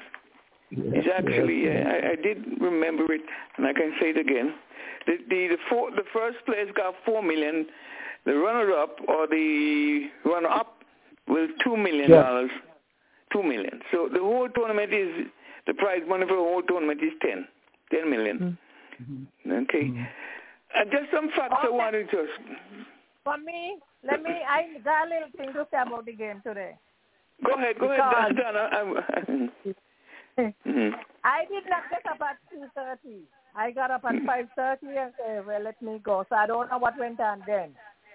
Mm-hmm. But what I saw at that time, India was choking up. They were there as if to say they were in oblivion, like they don't know what was happening with the batting that I saw. They didn't. Yeah, Donna, you're right. For the full season, and it was just one-sided. Yes. Australia dominated with bats, with ball, with fielding, with everything, and India did not show up today. Yeah. So for me, I was disappointed in the final. In 2019, we had such a blistering final where we had 2 super overs. To me, that was an interesting final. But this one didn't have anything in it at all. And well, like Audley said, I started commenting where the captain said, want to silence the crowd, you got a game. And if you win the toss and you ball first, you got a game. Win the toss, win the game. So I thought it was well structured. It was well planned out by the Australians. And they had the hunger to win. Yes, they did. They got ahead, man. They got ahead. I didn't see. And then when I think of Cummins being a fast ball and a captain, my Myron and Julian, I said, yes. There we go. Alzari, Joseph, I hope he takes note. I was hoping he takes note, man, because that guy exceeded all my expectations. I said, okay, Liam got a point to come in now because and Alzari. But it's not everyone can do it. So Cummins, he could take lessons from Cummins. Yes, that's what I'm saying to myself too. Yes. Okay. But let me just not dwell on that. Okay, let me just do this before you come in there. Okay. Gilchrist, just giving the players who made centuries in the World Cup finals, right? Adam Gilchrist, 149. That was in 2007. Ponting, 140 not out. Viv Richards, 138 not out. And then Travis Head, 137. And Evangelina De Silva, 107 not out. Jawardine, 103. And then Clive Lloyd, 102. Those are the players who made hundreds. Go ahead now, Virgil. Yeah, I think me see the game different than some people. First of all, I was watching the game in the morning. And every time I'm a bowler, so I'm going to give, as I said, I'm going to give all the credit for, first of all, let me say this. I did not want Australia to win because I don't like Australia team. And I'm going to tell you another reason why I don't like Australia team. A couple of days ago, somebody was showing me a video with Javin Mir and Dad when something happened and Dennis Lilly kicked him. If that was me, the bat, I'd take the bat and just break up all of his legs. He's a simple bottom line there on the field, and I think he never gets suspended. This is how Australia plays cricket. They want to win at any cost necessarily. Now, the only good thing that happened for Australia, they bowled first, and the ball, they get a lot of movement with that ball. That is what cramped India. Because long as ball moving is very hard to play ball. I don't care what nobody says. You cannot make 400 when ball is moving. Now, when India goes to bat, the ball was hardly moving. I could not give credit to even the guy that make a century. I would more give credit to the Australian bowler.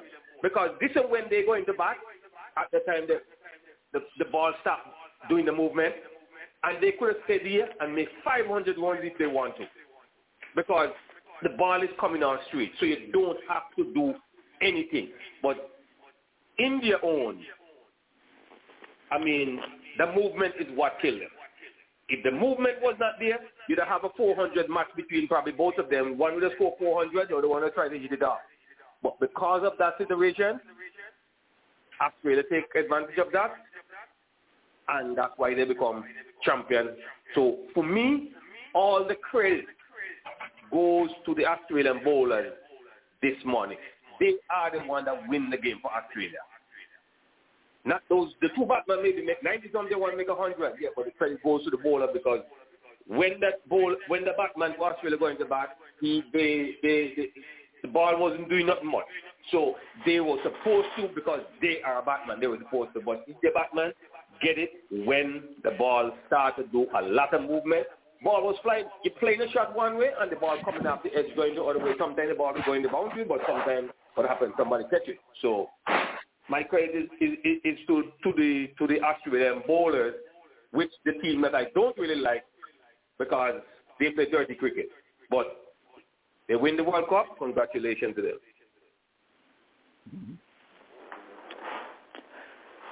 Anyone else want to come in? Here Virgin sees it, but others must have seen it different. Anyone else see it that way?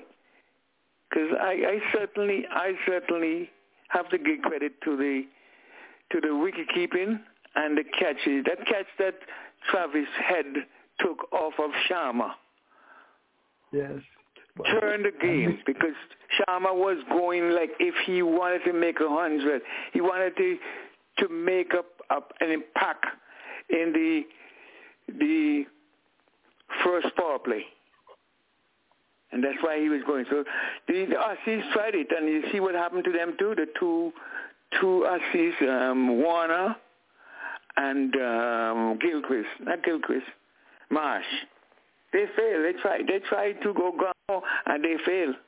And then I look at it that the four batsmen that got out for Australia, they should not have been out. Those balls two of them were wide.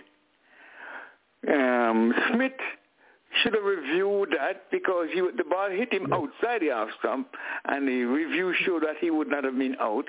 And then Travis Head at the end really wanted to make a flourish by hitting a boundary at the end. He could hit that for two and just win the match. But when you're on top, when you're in sync, you can do anything and get away with it.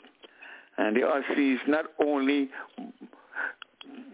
batted well, they fielded well, and they outplayed India hands down. Anyone else?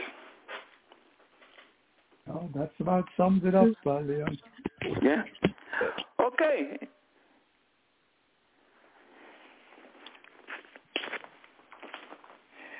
Let me give a little stance here too.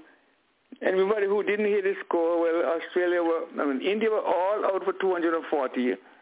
And, of course, you know the score, 241 for 4. Anyone want to comment about the score line? Now, something is important, the most 90s in the tournament. Anyone can guess who had the most 90s? Virat Kohli had. After the Kohli, yeah. Kohli had. Yeah, Kohli had the most 90s. Huh? Talk to me. I said he either had 2 or 3, Kohli. Yes, Kohli. Let me see what you. He had 190. They have here. No, he had a 96 or 94, and then he had 80, some 80s. The 80s, and, 80s. I think 190, but he has two. How many? I'll give it. They have him as 190. Yeah, when he was trying to hit a boundary to make the century, and he got caught down on the boundary line. But he made up some 80. Had one. KL had one. Yeah, he was not out at 97, I think, when he hit a ball to go for 4, and then it went for 6 instead. So he won the match before he could make the century. Yeah, that's a good. I got some interesting points to raise again. So we talked about the centuries. Okay, the bowler with the most wickets. Anybody knows that? Bowler with the most wickets. Shami, followed by Zampa. Adam Zampa. And Zampa is a spin bowler, right? Yes, he is a spin bowler. Zampa is a spin. You know, I like to make this analogy because when I look at Zampa, I say, well, how about our little guy from Antigua? He has been, neglected because he, a leg spinner usually can't control, and he was right. Can't control, and he used to be very, very expensive. Hayden Walsh Jr. Hayden Walsh, yes. He West Indies misused him, in my view. They should have kept him in this side because he can save a lot of runs with the fielding, and even though he's expensive, he'll bring in an unplayable delivery that might just break a partnership and just let the other bowlers run through the batting. But he did well. He did well in the Super 50 or one of those tournaments. Yes. Is he being picked though? Is he being picked? I don't know if he's on the A-team tour or what. I'm not no, sure. His name is not on the A-list tour, which exactly. I think is perhaps. But that listing was selected before the CP50 was completed, so. The chances are it may well. I think that's dumb. I really think that's dumb because if you're going to have a tournament, and I think selecting a side to travel, to go overseas, to represent the West Indies, it should be a side that is picked from the most recent tournament that is being played. You're going to have guys that names that are almost automatic, right? But then you need to have wait on the result of the tournament and see the players who perform that you think deserve a spot in the team. But I don't see the point. You're going to say, okay, this is the team that we have picked, and we'll be going to South Africa or wherever they're going, and then after you name your team, then you have a tournament. What about 2, 3, 4 guys who may just excel in such a way that is like you're kicking up dust in the selector's face, and they can't do nothing about it. I think they should wait. Yes, sir. You may want to remember, take into account that the CP50 tournament that was recently concluded, I think, was something that was hurriedly put together after the West Indies got knocked out. Okay. It's not a part of the original plan. It's not a part of the original plan. Yeah, no, I don't think it was. Because if I'm not mistaken, we did have our original CP50 earlier in the year or in the summer. But okay. So this was just put together to keep the players active. But yeah, I'd like having said that, I think they should probably have either increased the squad by 1 or reconsider one or the other appointee that they had made. But Hayden Walsh certainly deserved to be in the A squad on that tour to South Africa. I don't know what West Indies is doing there. One of the comments made after the match concluded today, the final completed today, was Ponting and others were saying what a, dare I call it, disgrace or a sadness that the West Indies team was not in India playing. So, you know, the West Indies is being, what shall we say, more... You know, there's a lot.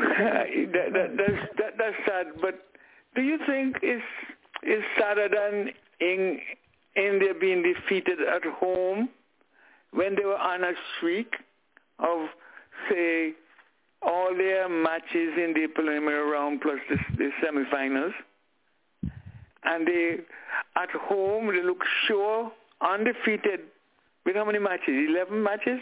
10 matches? 9 and 1, 10, and now they lose. No, but I'm saying, when India beat West Indies in 1983, West Indies were on a high. No, they were beating everybody, right? And that 183 runs made it difficult for them to surpass. They were out for 140. So I'm just asking whether or not you feel worse. Would you think India felt worse today than West Indies in 1979? I'm sure. No, 83 rather. 1983? They felt about the same, Leon. But bear in mind that, you know, India is not the first team to get to that point and lose. So I don't know whether one should feel any more worse for them than for anybody else in But what I'm trying to say to them is that... Go ahead.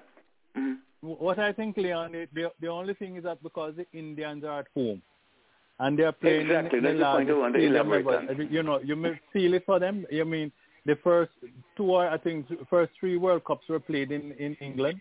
So, you know, everybody away from England were playing away from home. But now you have the Indians with the sea of blue. The stadium, I mean, is like the little, what they call it, yellow colors or whatever colors the Australian wear, were like little ripples. Huh? Half a dozen. Yeah. Just like a little ripple here and there in the sea of blue, you know, so it's like some little stats jumping up about the place in the blue sea. So I would say India would be feeling much worse. And the fact that they're going in undefeated as well, it's just like an NFL season with a side. Was it one side won every match until the Super Bowl and they lost the Super Bowl?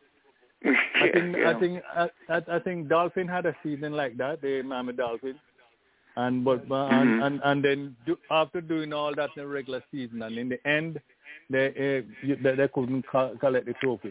So they couldn't again. Yes, you can see you feel bad because you did not get the ultimate, you know, which is you know, hoisting the trophy as champions. But you still have a record that you know you go inside here, and with that 10th straight unbeaten record in the tournament. I think only Australia did above that twice, and remember that Australia won it about I think 3 consecutive times. And so they know how to win, and that's when you look at the win-loss ratio with Australia and India. In those days, Australia were the king of kings, they were King Kongs, right? So India came up in more recent times and started dominating more recent times. So they'll eventually catch up with Australia if they continue in the way they play. Well, Australia now has 6 championships. West Indies and India 2 each, and the other teams South Africa has none. West Indies had 2. Doesn't the West Indies have 3? 2. No, we got the they have a championship. T20. Oh, championship. 2. They have a championship trophy. They have 2 T20 trophies, and they have 2 50-over championships. Yeah. There's 75 and 79. Australia have now 6. Sri Lanka and Pakistan has 1 each. And no one else has any more. England. England has one, yes. The one that should have been elsewhere. But they declare. Pakistan. Simon Pakistan is on, gentlemen. Didn't Pakistan won it one? Pakistan won 1-2. Pakistan, yes. Sri Lanka. Pakistan, Sri Lanka, yeah. Mm-hmm. Yeah, and England have one each. Are you saying New Zealand's never won one? No, not South Africa. They're always bridesmaids. Oh, okay. They never got married.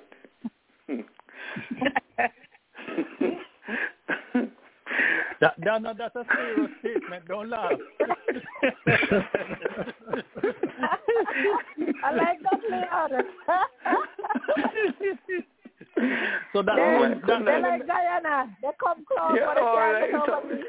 Yes, somewhere like Guyana. Yeah, yes. Yes, so make sure if anybody asks you to be a bridesmaid, just tell them no.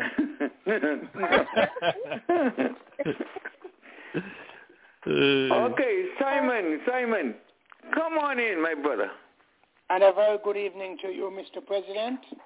And good I'll evening, also sir. There, Mr. Leon and Dennis, Cardinal, if you're with us, Audley, Donna, Mertrice, Virgil, Mr. Jetner, Ivor, Mr. Mackenzie. I want to wish everyone a wonderful, wonderful You have week. Hyacinth and you have Virgil as well. And Hyacinth and Virgil, yes. And I hope everyone had a wonderful week last week. And we're looking forward to a much better week this week. Better luck for West Indies. For West Indies. Okay, Mr. Simon. I'm with you. Yes, sir. I suggest you get you write the names. You've been leaving out the ladies for too long. Yeah. Write the names if you're gonna do it. If you're gonna individualize or like that, make sure you get the name. And then when you're going through, you're not gonna miss anybody at all. You can't continue to miss the beautiful ladies, man. Right. I don't want to leave anybody out. But he has been invited to come and hear what they have to say. They invited him. Want to call their names on the radio so that they can know that I remember their names. Donna. So make sure you have it. You have Donna, it all written down. So Mertrice, and Hyacinth. Right. And Jet. I take no because we can't forget fellow panelists. I haven't heard from Jetna for a while. Is she still with our show? Yeah. Well, yes, she comes on. She's still there, but she comes there, but she's a busy lady. You know, he's involved with the Cricket USA. Okay. I think she's a selector. Am I correct in that? Saying that? Yes, you are correct. Yeah, she's one of the selectors of the USA Cricket for women. Women. Mm. Yeah. Okay. Okay, Simon, your question? Yes, I'm ready. Ready if you are. Yes, give us your question. Question for tonight, which is the 19th of November, according to my calendar here. Okay, ladies and gentlemen, listeners, tell me what is the highest test score played by England, and give me the number of runs they scored and against which team. The highest number of runs scored by England in the one inning, highest in one inning. And Test match, T20 or ODIs? Test match I'm going all the way, big show here, test match. 1,055 by score, England. I said 1,055. Second part against which country? Wait, a country against Australia. Okay. And how many runs did England score? I just guessed 1,055 because they used to play more than 5-day test matches. I get you. Okay, let's go out to the panel and see what the others have to say. I know last time I looked at Mertrice. Simon, listen. Simon, Audley's answering you. Go ahead. I'm with you. Right. Go ahead, Audley. I'm saying it's $8.99. Okay. $8.99. And that's not a bad guess. Not a bad guess. And it's against South Africa. Okay. Not a bad guess. You see, we are here to learn from each other. Donna, you're going to make a guess? Yes, and I also want to hear from Hyacinth also. Okay. Hyacinth? I'm going to say maybe 850. Okay. 850. Oh, that's not bad. That's okay. Again. Thank you very much. I don't know. Maybe against India. I don't know. Okay. All right. That's just a wild guess. No, that's okay. That's okay. We are here to learn from each other. Yeah, Virgil and Dennis and Hyacinth. Okay. Hyacinth, you want to guess? Hyacinth, are you with us? Donna? How about you, Donna? Do you want to? Oh, Donna just said against India, 850. Dennis? I think Hyacinth went for tea. I would take a guess that it's about 750. Okay, thank you so much. Is Mr. Patel with us? Because he usually gets the answers. No. Okay. Virgil is with us. I did not hear that question. What's the total score that England scored in one inning? Total. The highest. And you said the highest score? In test match. And the second part of the question, against which country? Test. 885. Okay, that's not bad. Not a bad guess. And against which country?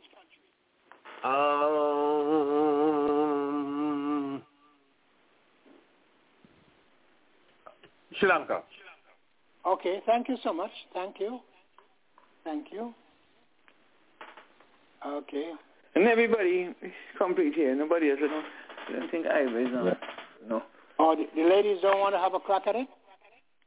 Hyacinth? Yes, Hyacinth. What about Mr. Patel? Is he with us? No, he left. Because he usually gets the answers.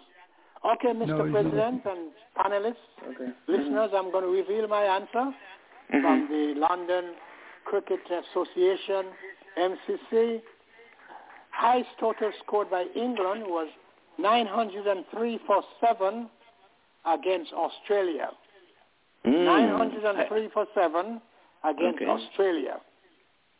In our book, and then we learn that to tell our grandchildren. And what year was that, Simon? That year was 1938. Wow. Thank you. That's when they used to use boat to go to Australia? That's right. So you see, were they playing 5? We've been following cricket a long time before you were born. So did it say whether they were playing 5 days or 6 or 7? Oh, they didn't say how many days. They just said the total. Dennis. They didn't give how many days. Then whenever they played, in those days, whenever they played in Australia, it was always timeless. When they played in England, when they played in England, it was always 3 days. You would see 4 days, the date like from the 4th, 5th, 6th, 7th, but one was always a rest day. So whenever they play in England in those days, it's actually 3 days of play. But whenever they go to Australia, it's timeless. They play until somebody wins.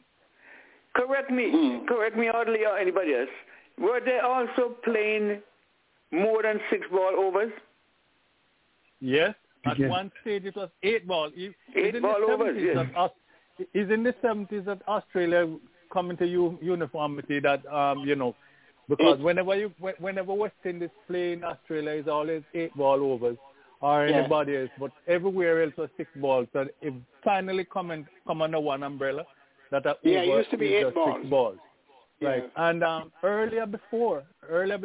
earlier days, it was just 4 ball overs. So it moved from one extreme to the other. It was just 4 balls. When you hear the guys bowling how much overs, it was just 4 ball overs. And then Australia moved from 4, they went to 8, and the rest of the countries were playing 6. until finally, I say, in the 70s, they decided to everybody come under the one umbrella anywhere at all. So decided that it's a 6-ball overs everywhere, 6-ball overs. Yeah. Mm-hmm. 6 is good. 6 is good. Question for you, Simon. Easy one. With you. And I'm going to give you the clues too. Okay. Name the fast bowler in Test match who the first fast bowler in Test match to achieve 400 Test wickets. 400 Test Name wickets? the player and the country. Okay. And you say he's a fast bowler. Yeah, fast bowler who has, it could be medium fast or fast. Doesn't matter. But who was the first to achieve 400 Test wickets? Fast bowler. I'm going to give you a clue. First one came to my mind is Ray Lindwall. First one came to my mind. No, he didn't play as much cricket to get at them. No. Not Lindwall. More recent. Let me go again. And what about Freddie Truman? No. Freddie Truman, his record was broken by Gibbs. I think it was 300 plus, 302, and then Gibbs got 303. 309, right. 3, yeah. Mm-hmm. Okay. Yeah, let's see. He didn't come from the West Indies. He didn't come from Australia. He didn't come from England. Yeah. So he has to be from India then? No. No? Can we give him another give you another clue? He comes from, South Africa? No. How many teams left? We have Pakistan, Sri Lanka. Did you say 3? Can you repeat the question for me, Leon? The question is, name the fast bowler who has the first one to achieve 400 Test wickets. 400. Okay. And you say it's not Frank Tyson? No, because he didn't come from England. Okay. Not from England, not from Australia, not from India. Not from West Indies? Not from the West Indies. Not from South Africa. Not from Sri Lanka? Not from Sri Lanka. Well, there are not too many left. Not too many left. You have my head spinning out, Leon. You say it's not from Australia. You have my head spinning. You're not from Australia? Yeah. Let me give you a clue. The records prove that the umpires deliberately make wrong decision against the West Indies. Oh. Fit bowler? And one player from the West Indies kicked down the stumps as a result of that. Fit bowler? Where did that player come from? Oh, I know Holding kicked down the stump, but I was going to say Wes Hall. No, but from the West Indies. Not from the West Indies. Hall had, I think, 190 something wickets, 192 there, bro. Okay. Is it from Sri Lanka? No. Yes. Yeah, I was in a bang earlier. Yes, I know. Yes, he's got us. Audley, look up Sir Richard Hadley. Oh, Richard Hadley, yes. Richard Hadley. He's from New Zealand. 400. New Zealand. Yeah. I think he was 370 something. No, he had 431 wickets. Yes, I'm mixing him up for Captain. Yeah, Captain was 370 something. Okay. Wow. Very good. Okay. Now, Thank you so much. I heard it the other day, and I said, let me look it up and see. But we have Mr. Go ahead. I say I have to remember that for next time. Oh, wait. We didn't get from Sir Richard Hadley, yeah. But we have somebody got more wickets than Sir Richard Hadley. And here somewhere. You said the first fast bowler to get more than 400. Well, the first one to exceed 500 was Courtney Walsh. To exceed the 500 was Courtney Walsh. But since then, other fast bowlers, other fast bowlers have passed him, right? Yes. But the first one was Sir Richard Hadley. He first got 400 wickets in Test. Okay. Okay, thank you so very much. Thank you. Yes. Thank you. I got two. He's with us. Yes, come on in, brother. Brother Mackenzie is with us. He got 500 wickets too. Yeah, yes, I did. Thank you very much. I just want to say congrats to Australia. They beat my team. I had India to win the tournament, but India didn't bat it well today. Didn't bat well, didn't bowl well, and I'm disappointed in them. But congrats to Australia. They played a very, very disciplined game, and they deserve to win the match. So congrats to Australia. And I just want to say happy Thanksgiving coming up to all you good guys, man. You have been wonderful. And Leon, I have to call you tomorrow because I need your mailing address. I have something to put in the mail for you. So I will call you in the morning. Yeah, I'll be glad to do that. But Mr. McCarthy, would you like to review the scores, or you want the president to review the scores? No, let me just say something. Are you saying you're sorry for the West Indies because they commit tour in Australia soon? Well, they're going to get a wall up in down there. They won't do well down there. Oh, okay. Because I am so disappointed in their performance so far. So they have to go to Australia and redeem themselves down there. And it's going to be difficult. Can I make a statement to what you said? You said you surprised sure. in India batting today. No, I am not disappointed. I'm going to tell you my reasons. The bowling, I don't care which team in the world was batting today, same identical thing would have happened. You see, when ball moving, there is no team in the world can play ball when they're moving. So it was a lot of movement, reverse swinging when Australia was bowling. That's why India could not make more than what they make. Because when Australia was batting, the ball was hardly moving. They could have made 1,000 runs if they want to. So it's not to say disappointment because when ball moving, it's very difficult, especially when the reverse swinging. It's very difficult for you to play because sometimes then guys play ball and you see come off the edge, some go to the boundary and some go up in the air and then get caught. But today was a day for, I don't care what nobody says, today was a day for the bowler who bowled first, and that was Australia, and that's the advantage they had today. Was all the credit was to their bowler because their bowler is what win the game. Even though these other guys make 100, but the ball was not doing much movement at that time, so he could have made 200 runs. So it's the bowler is what really dominates the game. So that's why the game ended up like that. Just let me back you up there, Virgil, and that's why the wicketkeeper was so busy collecting edges around behind the stump. Yeah. Yeah, it was great bowling. It was great bowling by the Australian kid. I can tell it. And I'm going to tell you, Mr. Mackenzie, I do not like Australia team. Let me make it sure. I do not like Australia team. I didn't want them to win, but the bowling was great today.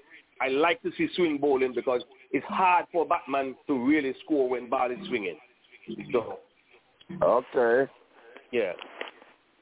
Thanks for the explanation. Yeah, Simon, what were you saying before now? You wanted to get some information?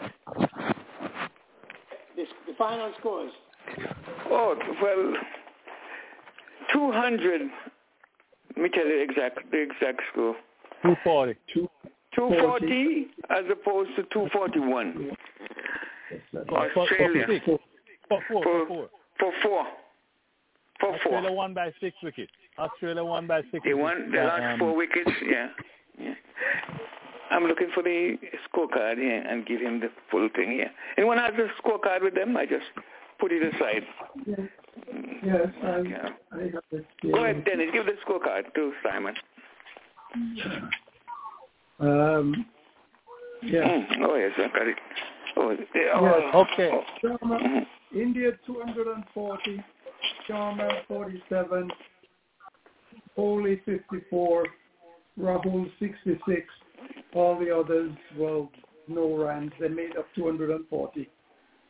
And Mitchell Starc, 3 wickets for 55, and Hazelwood 2 for 60. Pat Cummins 2 for 34. Glenn Maxwell 1. Hazan Zampa 1. Australia 241 for 4 in 43 overs. Travis Head 137. And Marcus Labuschagne 58 not out. And literally that's it. The Bumrah for India 2 for 43 and the other Mohammad Shami 1, Siraj 1 wicket. That's it, Simon. Simon, any other question about the World Cup? Before we move on? The impressive thing, Leon, about the win today, where Aussies are concerned, is that they won with 7 overs to spare. Mm-hmm. Yeah. They won with 7 overs to spare, so it's nothing like they're in any great jeopardy of overs running out. Mm-hmm. You know. Mm-hmm. But it all happened when India they fell short at least by 120 runs for it to be really competitive.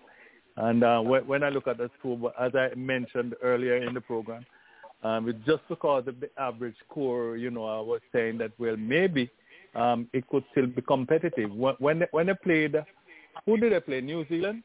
When New Zealand made 229 or something like that. And New Zealand gave them a run for their money. As a matter of fact, at one stage it looked like any side could win. That's true. Any side could have won that match, but then Australia, just lay hold and took over. It's picking at the right time. Go ahead, Dennis. I said Ivor has just joined. Oh, okay. Let me bring in Ivor then. Okay.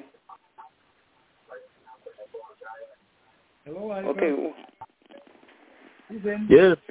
Good evening. Yes. Good evening. Morning. Good night. Go ahead. Mr. Henry. Give us evening. Give us your take on the match. The final driver. We had various opinions. Okay. Various, no man. The opinion can only be one way now. Come on. I mean, congratulations to Australia. I grudgingly predicted them to win, but I went along with Donna to say New Zealand is due to win one, so that was a pity thing there. And then South Africa with Bavuma, we wanted them to win one. But all along, I just believe Australia was the team that was going to win. So no surprise there for me, especially India would have galloped along the way. And the love average dictate that they're due to lose a game. Have a bad day. No boom and nobody here, sweeping everybody. And I did say I don't think Australia is going to allow any team to beat them twice in a World Cup. But this begs the question, do we really have to have championships? Because on the day, like today, India had a bad day. But they were miles apart throughout the whole tournament. So the question begs, which team was the better team throughout the tournament? Hands down, we have to say India. But then they would do a bad day. And the bad day came, they won the game on the finals.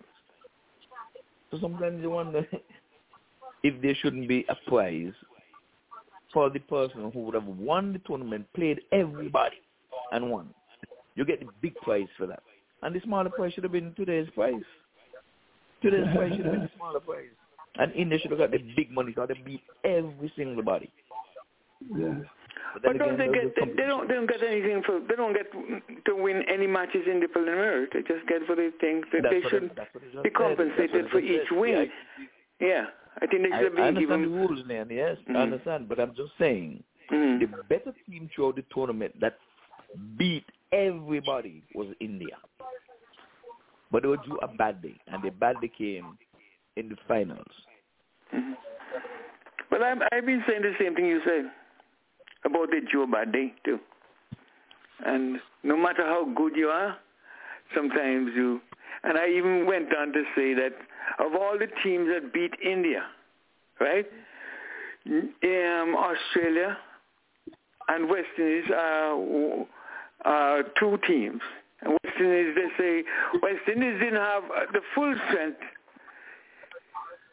I mean, that Australia didn't bring their full strength to the West Indies, but I say a win is a win. They gotten beaten.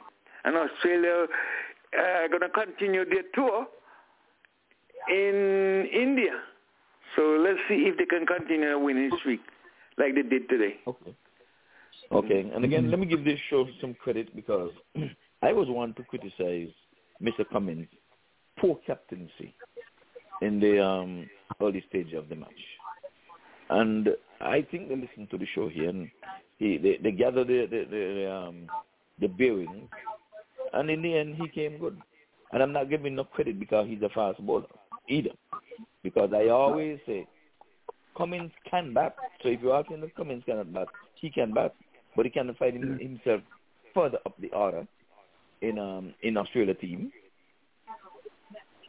So I would say here, his captaincy came to the fore, and let me tell you where his captaincy came to the fore. In the semi-finals, when Miller was all over Lampard, you see what he did? He brought him back to bowl against him to give him the confidence. And his very first ball, yes, he hit him for 6 and a single, but he got a wicket. Now, what would have that done to that young man if he would have gotten beaten out of the attack in the semi-finals? You think he would have boosted his confidence to play in the finals? No. That was good captaincy.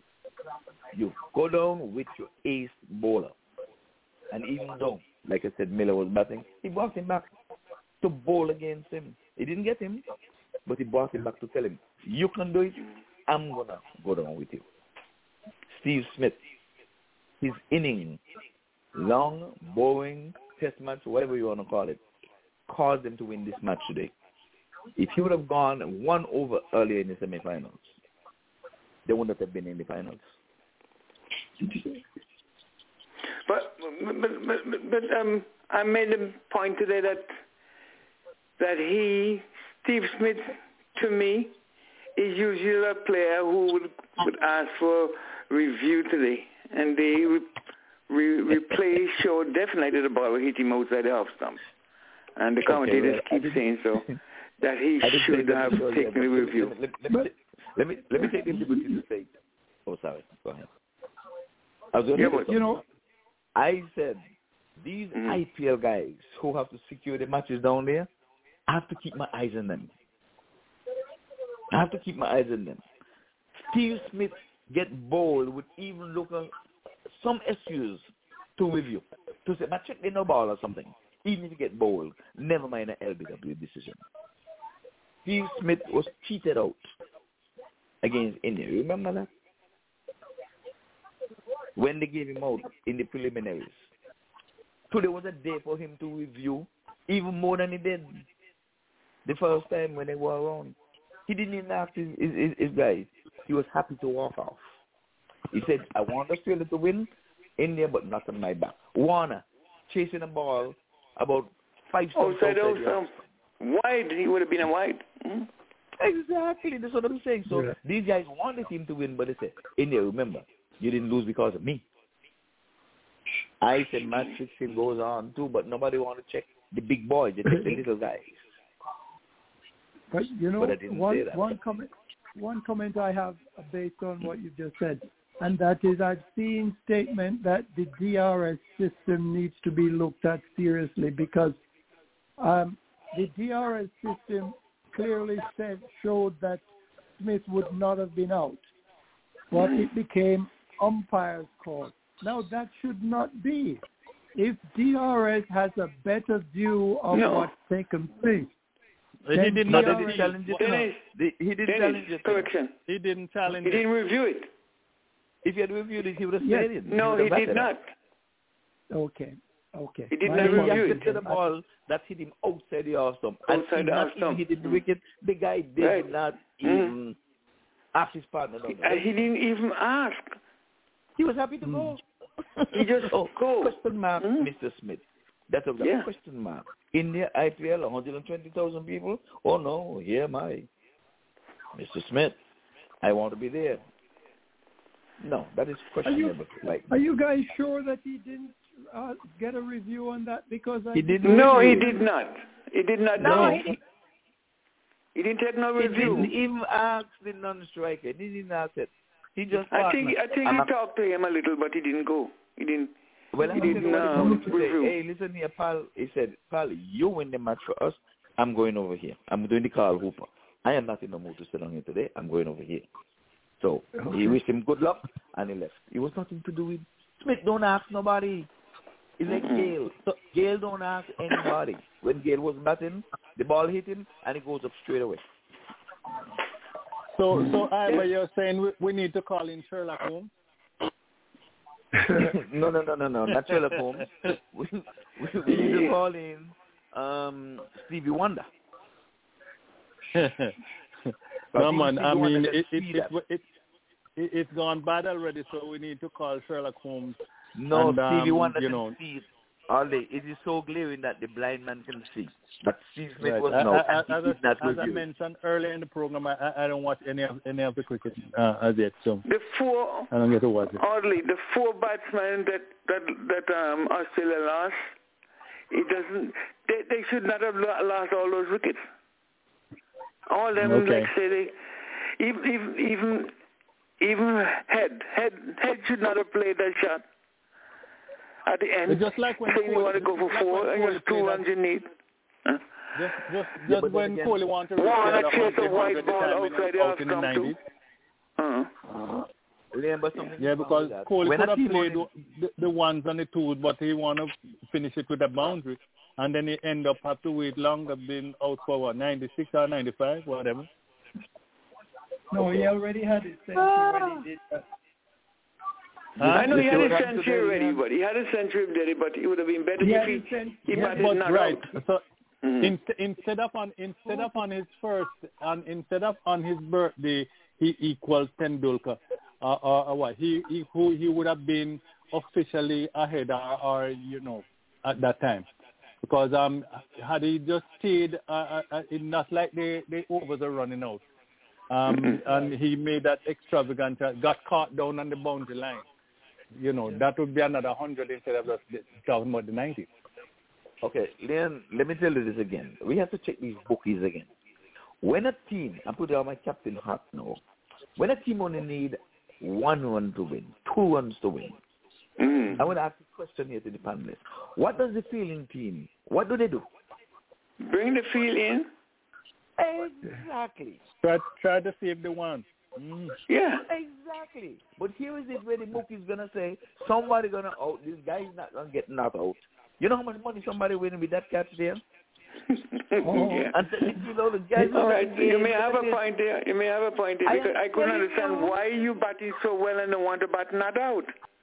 Exactly. And just hit the 2 in the seam and get the 2. These guys are playing for the bookies and everybody. You need 2 runs in here. The field is going to come in to stop the 2 and say, win me overhead or something. But with your field still out there, India still doesn't feel out there. To say Objection. Huh? Objection. No, you guys talking about bookie and 1 run stooling and you bring the field. Tell me how the bookie talk to the players out there. Wait, Virgil. Well, we ain't gonna discuss Nobody's saying nothing. No, because nobody know that he was going to make that amount of runs because they were on the field, and that's what said like half time they go off and he was at 99 or 98 or something like that. Virgil, you have to understand the betting. That's right. That this guy would have out. Yeah. Or who take another catch, or who get a wicket, or who will take the last wicket. These how the bets go. Who will get the last wicket in the match? Yeah, but you can do all the betting that you want, but that don't mean the person is going to out yes or no. He make 100. Probably some people bet he's not going to make 100. Some people bet he's going to make 100. Virgil, so that's why some win and some lose. Exactly. So, Virgil, what you're saying there is all the betting to Virgil.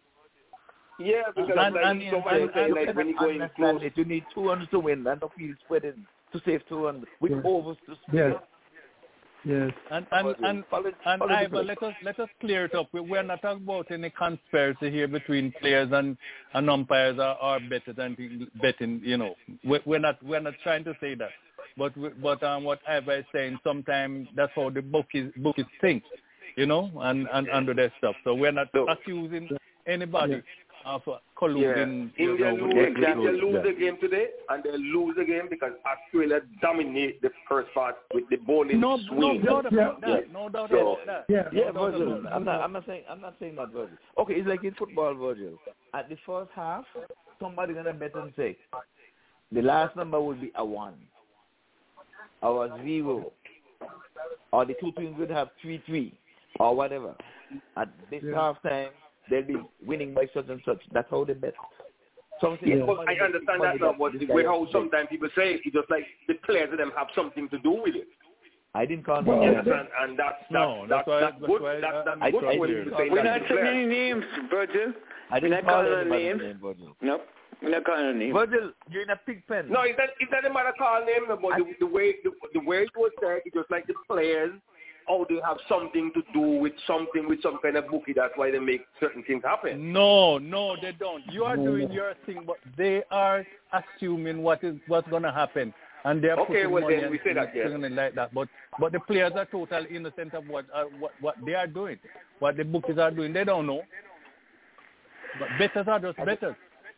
Mm-hmm. I think I trust on the pig pen and the pig ball out. You think you want to get pig ball out? All of them. Hey, look, Ivor, listen to this, man. I saw something. You know, I didn't want Australia to win, but then yesterday somebody was showing me something, and then it made me, it's sad to say, hate Australia team more. Is for sure when Dennis Lilly kicked Javed and that on the cricket field and umpire go between that. That thing they just eat inside of me out. Because you know something? I think that guy should have taken that back and just break his same knee that he kicked, the foot where he kicked away, he should have break it. I'm serious. Mm-hmm. And these are the things that Australia get away with all these years. Virgil, you have to relinquish stuff like that. You know, when you try to store things like that, it's just like drinking poison and waiting on the other person to die. You hate the person and you say, I hate him so much I'm going to drink the poison. And then you wait for the other person to die. Yeah, this is, you mean, you want a cricket field and kick a man? Come on. Okay. Well, Leon, let me just end the thing here since you asked a question about this thing. Yeah, go ahead. I really like this tournament because I think cricket should be the winner. Indians, I said it last week, I said it again. They are selfish bunch of spectators. They're not like the Englishmen. They only applaud anything good that the Indian batting team does. And when they're bowling, you only hear the noise when they do something good in the field. A good stop or a wicket. That's how cricket is being played. You pay your money to see good cricket. A good stroke is a good stroke. A good catch is a good catch. And that is why Cummings said, when I heard it yesterday, his greatest pleasure is to silence 120,000 people. Mm-hmm. And that's what he did. But Ivor, you expect they're going to India and get the spectators on their side? No, I didn't say that. I said you applaud a good shot. You're not going to get them. Damn it. That you don't even know a form yet. If you go to England, you get that. If you go to England, you get an applaud for that, but not in Australia and India. No. And even Pakistan. No. Everywhere around the world, they applaud good cricket. Because, well, I guess in Australia you have the English going to go, the Army going to go, so you're going to hear it. Yeah. Mm-hmm. But don't give all the tickets to the Indians, them, who not going to applaud good cricket and get it dead.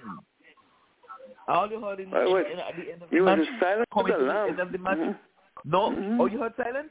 I heard quiet. Silent was deafening. I did not hear silence.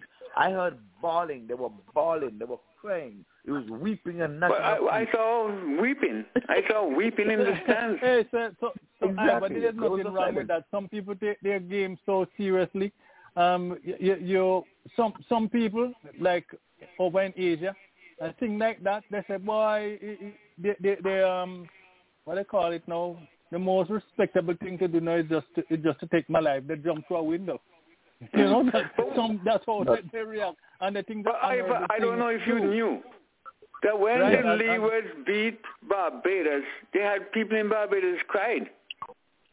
Yeah, they have the passion. They have the passion for the game, and you know what? I'm not gonna say they don't appreciate good cricket, but they take cricket different from how we take it, right?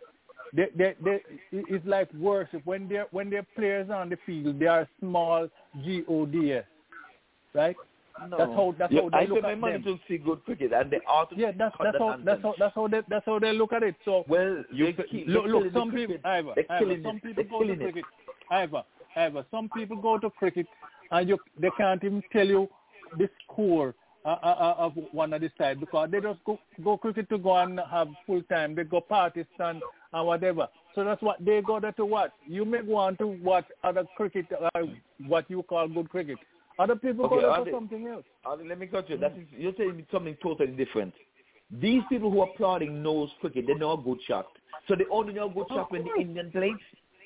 And so when they play a good shot, they don't know that is a good shot. No, they don't. Forget about the wrong drinker. The wrong drinker is not going to applaud.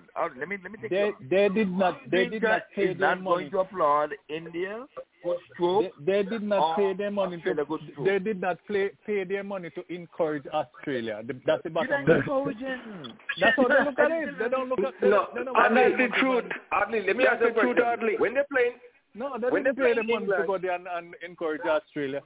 Especially, no, they didn't do that. No, when they're playing England, you can see when anybody play a good shot, not the opposition fielder, then people clap out to this world because you're going to see good cricket. That's a different country. In India, why they can't be like that? Why the Indians cannot be like that? If you got to be like that, why you and I are different? We're lucky. We're lucky because we have cricket. Audley, we're talking about cricket now. I know. They're blowing up the game. They are blowing up the game. Here it is. It's not different country because when they play here, I go through the same thing because we was in a crowd. You couldn't hear us the Saturday when India was winning the game. But the Sunday, if I drop a pin, you could have stopped down at the bottom of the end of the stand and hear my pin drop because we beat them the Sunday. So if that country it's anywhere. And we need to address that and tell them. But for me, when you come in here, you need to applaud good cricket. Good cricket, that's what. So, anyhow, you can't keep the win.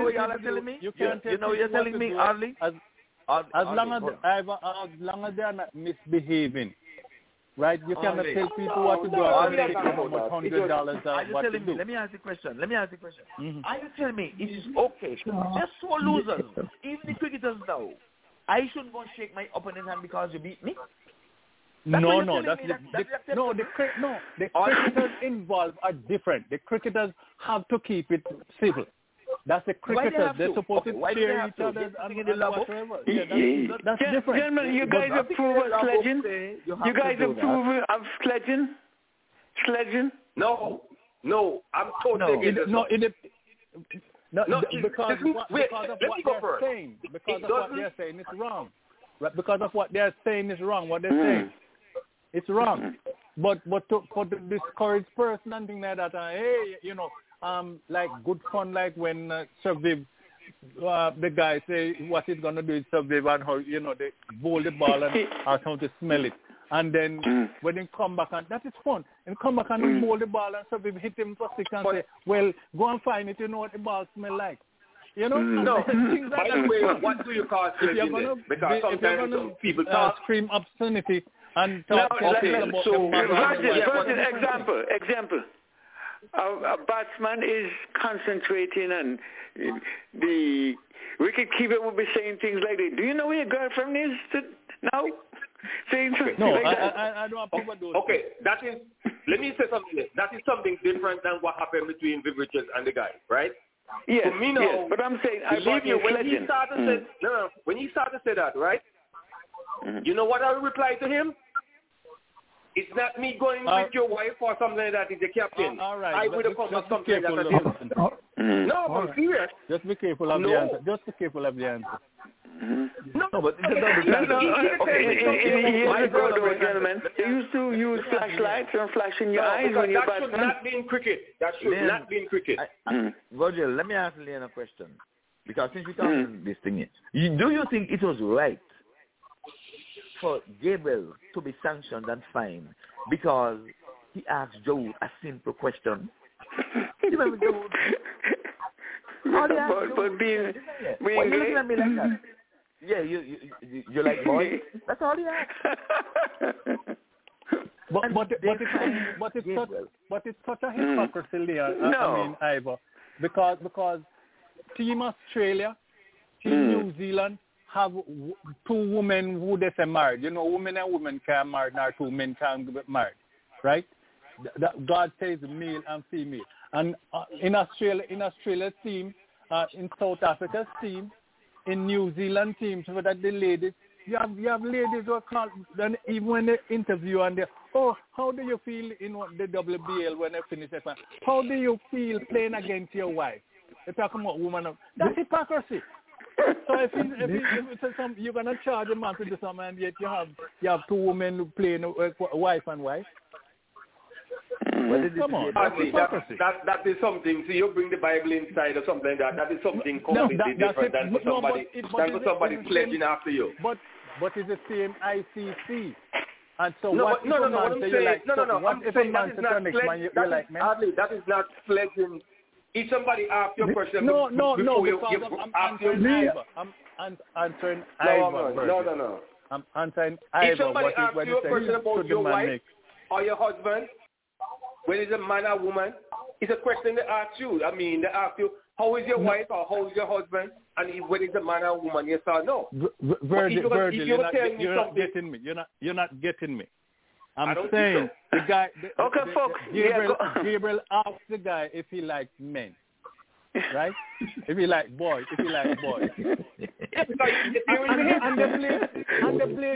and the Philippines are playing up and talk about it. Gentlemen, it's about time for us to say goodbye, folks.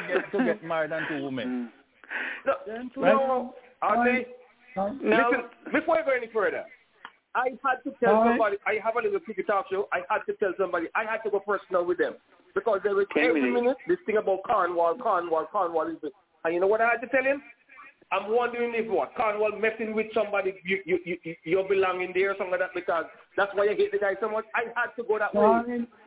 Be 10 minutes. Keep that. We can do it in 8. Okay, folks, we're coming to the end of the show. Another wonderful show. We thank all the wonderful people who are on the show this evening. Thank you. Thank you all the ones who made contribution and those who listened and those who helped us make this show be another wonderful show. On behalf of all the panelists, I say good night to you all, but we're going to ask them to say a piece. Hyson, why don't you say a farewell? Because you're from far. Yes, indeed. Hi. Okay. Well, I just want to say another wonderful show. Thank you so much. And, it just says, have a good night to everyone. And speak to you soon. Give David our regards, okay? Donna. Okay. Donald, your final words? Okay, so a great show as usual. I'm going to say good night to everyone. Congratulations to Australia on winning the World Cup. Even though I didn't really want them to, but you have to play them. They played well today. Yes. Mm-hmm. And I also want to tell everybody here, have a pleasant week, and I'll see you again back next week. Okay, and thanks for that wonderful. Thanks for the wonderful presentation. Thank you, and give all regards to your parents. Mertris, it's your time to say goodbye. Okay, good night to everyone. I enjoyed the show.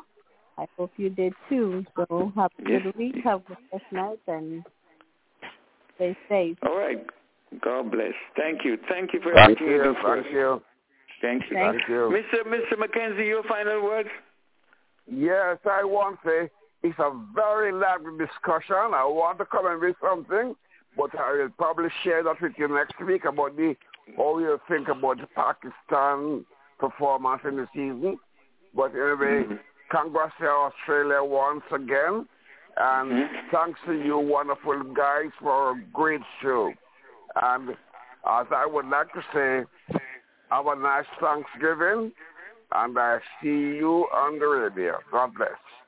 Yeah, did we call Simon? Simon, where are you? Yes, I'm here. And I follow up with Mr. Mackenzie and say happy to everyone, and be safe, and have a wonderful, wonderful week. Thanks for all that came on the show. Next week we're back here in the same show.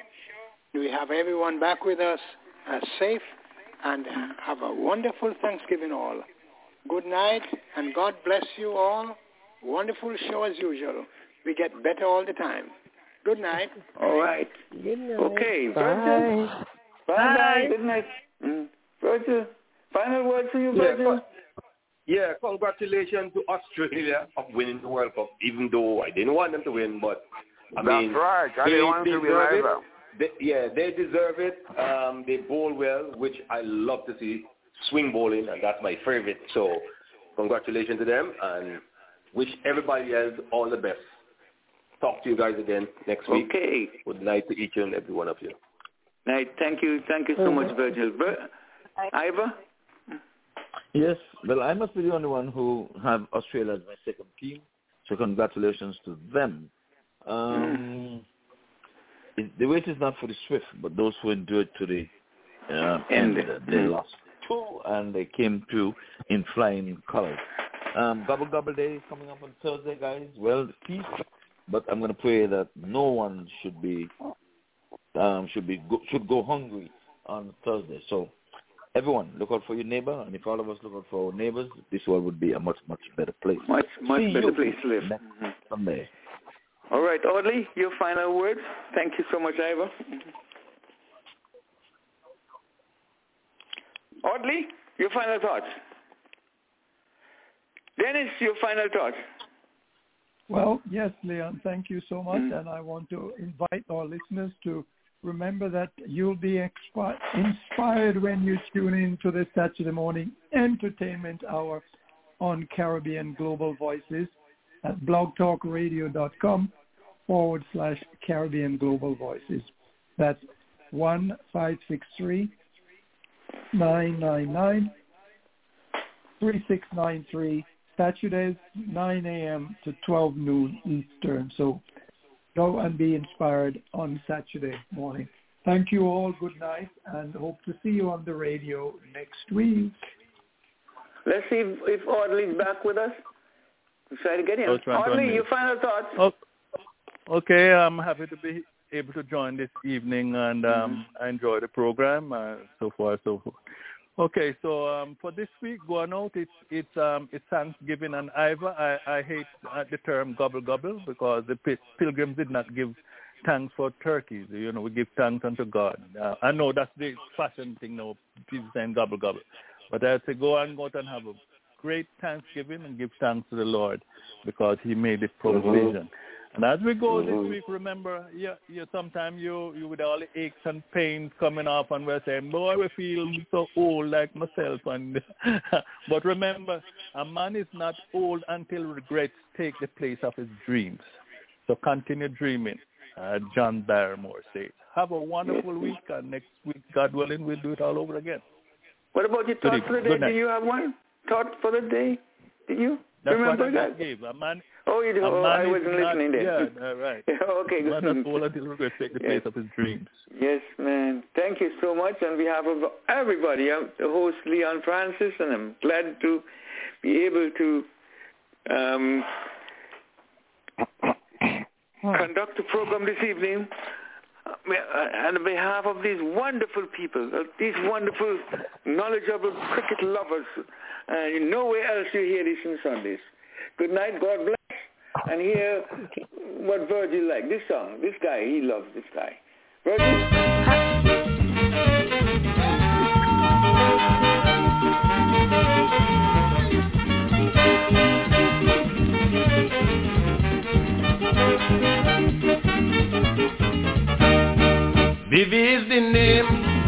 cricket is the game. Brother, I don't know how he could play cricket so, but his batting, bowling, feeling, catching is breathtaking. Sometimes I just wonder if he's a next lovers in the making. That man Richard could really bat. It's something to see him and the attack, plundering bowlers again and again. It's remarkable how he does dictate the game. No bowler holds a terror for Vivian Richard, not Thompson, not Lily, not Lady, not Chandrasekhar. Perfect coordination of body and mind. That brother is really dynamite. Pace or spin, he ain't give a front where you bowling him. Fast or slowly, you're going back to the boundary.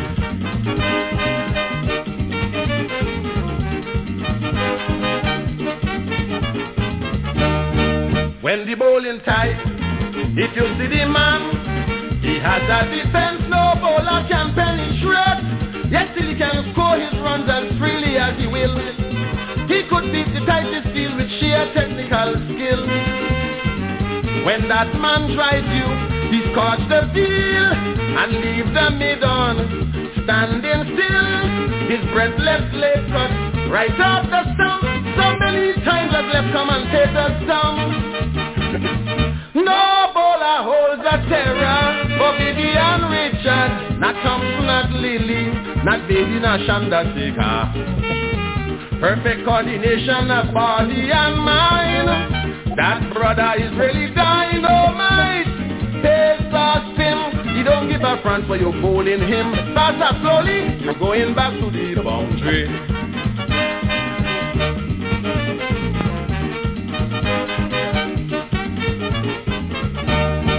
England, here they come, this hunk of a man, this classical player and his fellow Antiguan. And the Robert Redkin have back once again in your country. Vivian Richards Redkin bowlers boundary after boundary. Watch the scoreboard ticking on. When Vivian batting, the machine must run. And people applauding for runs like rain. And another splendid Richards century again.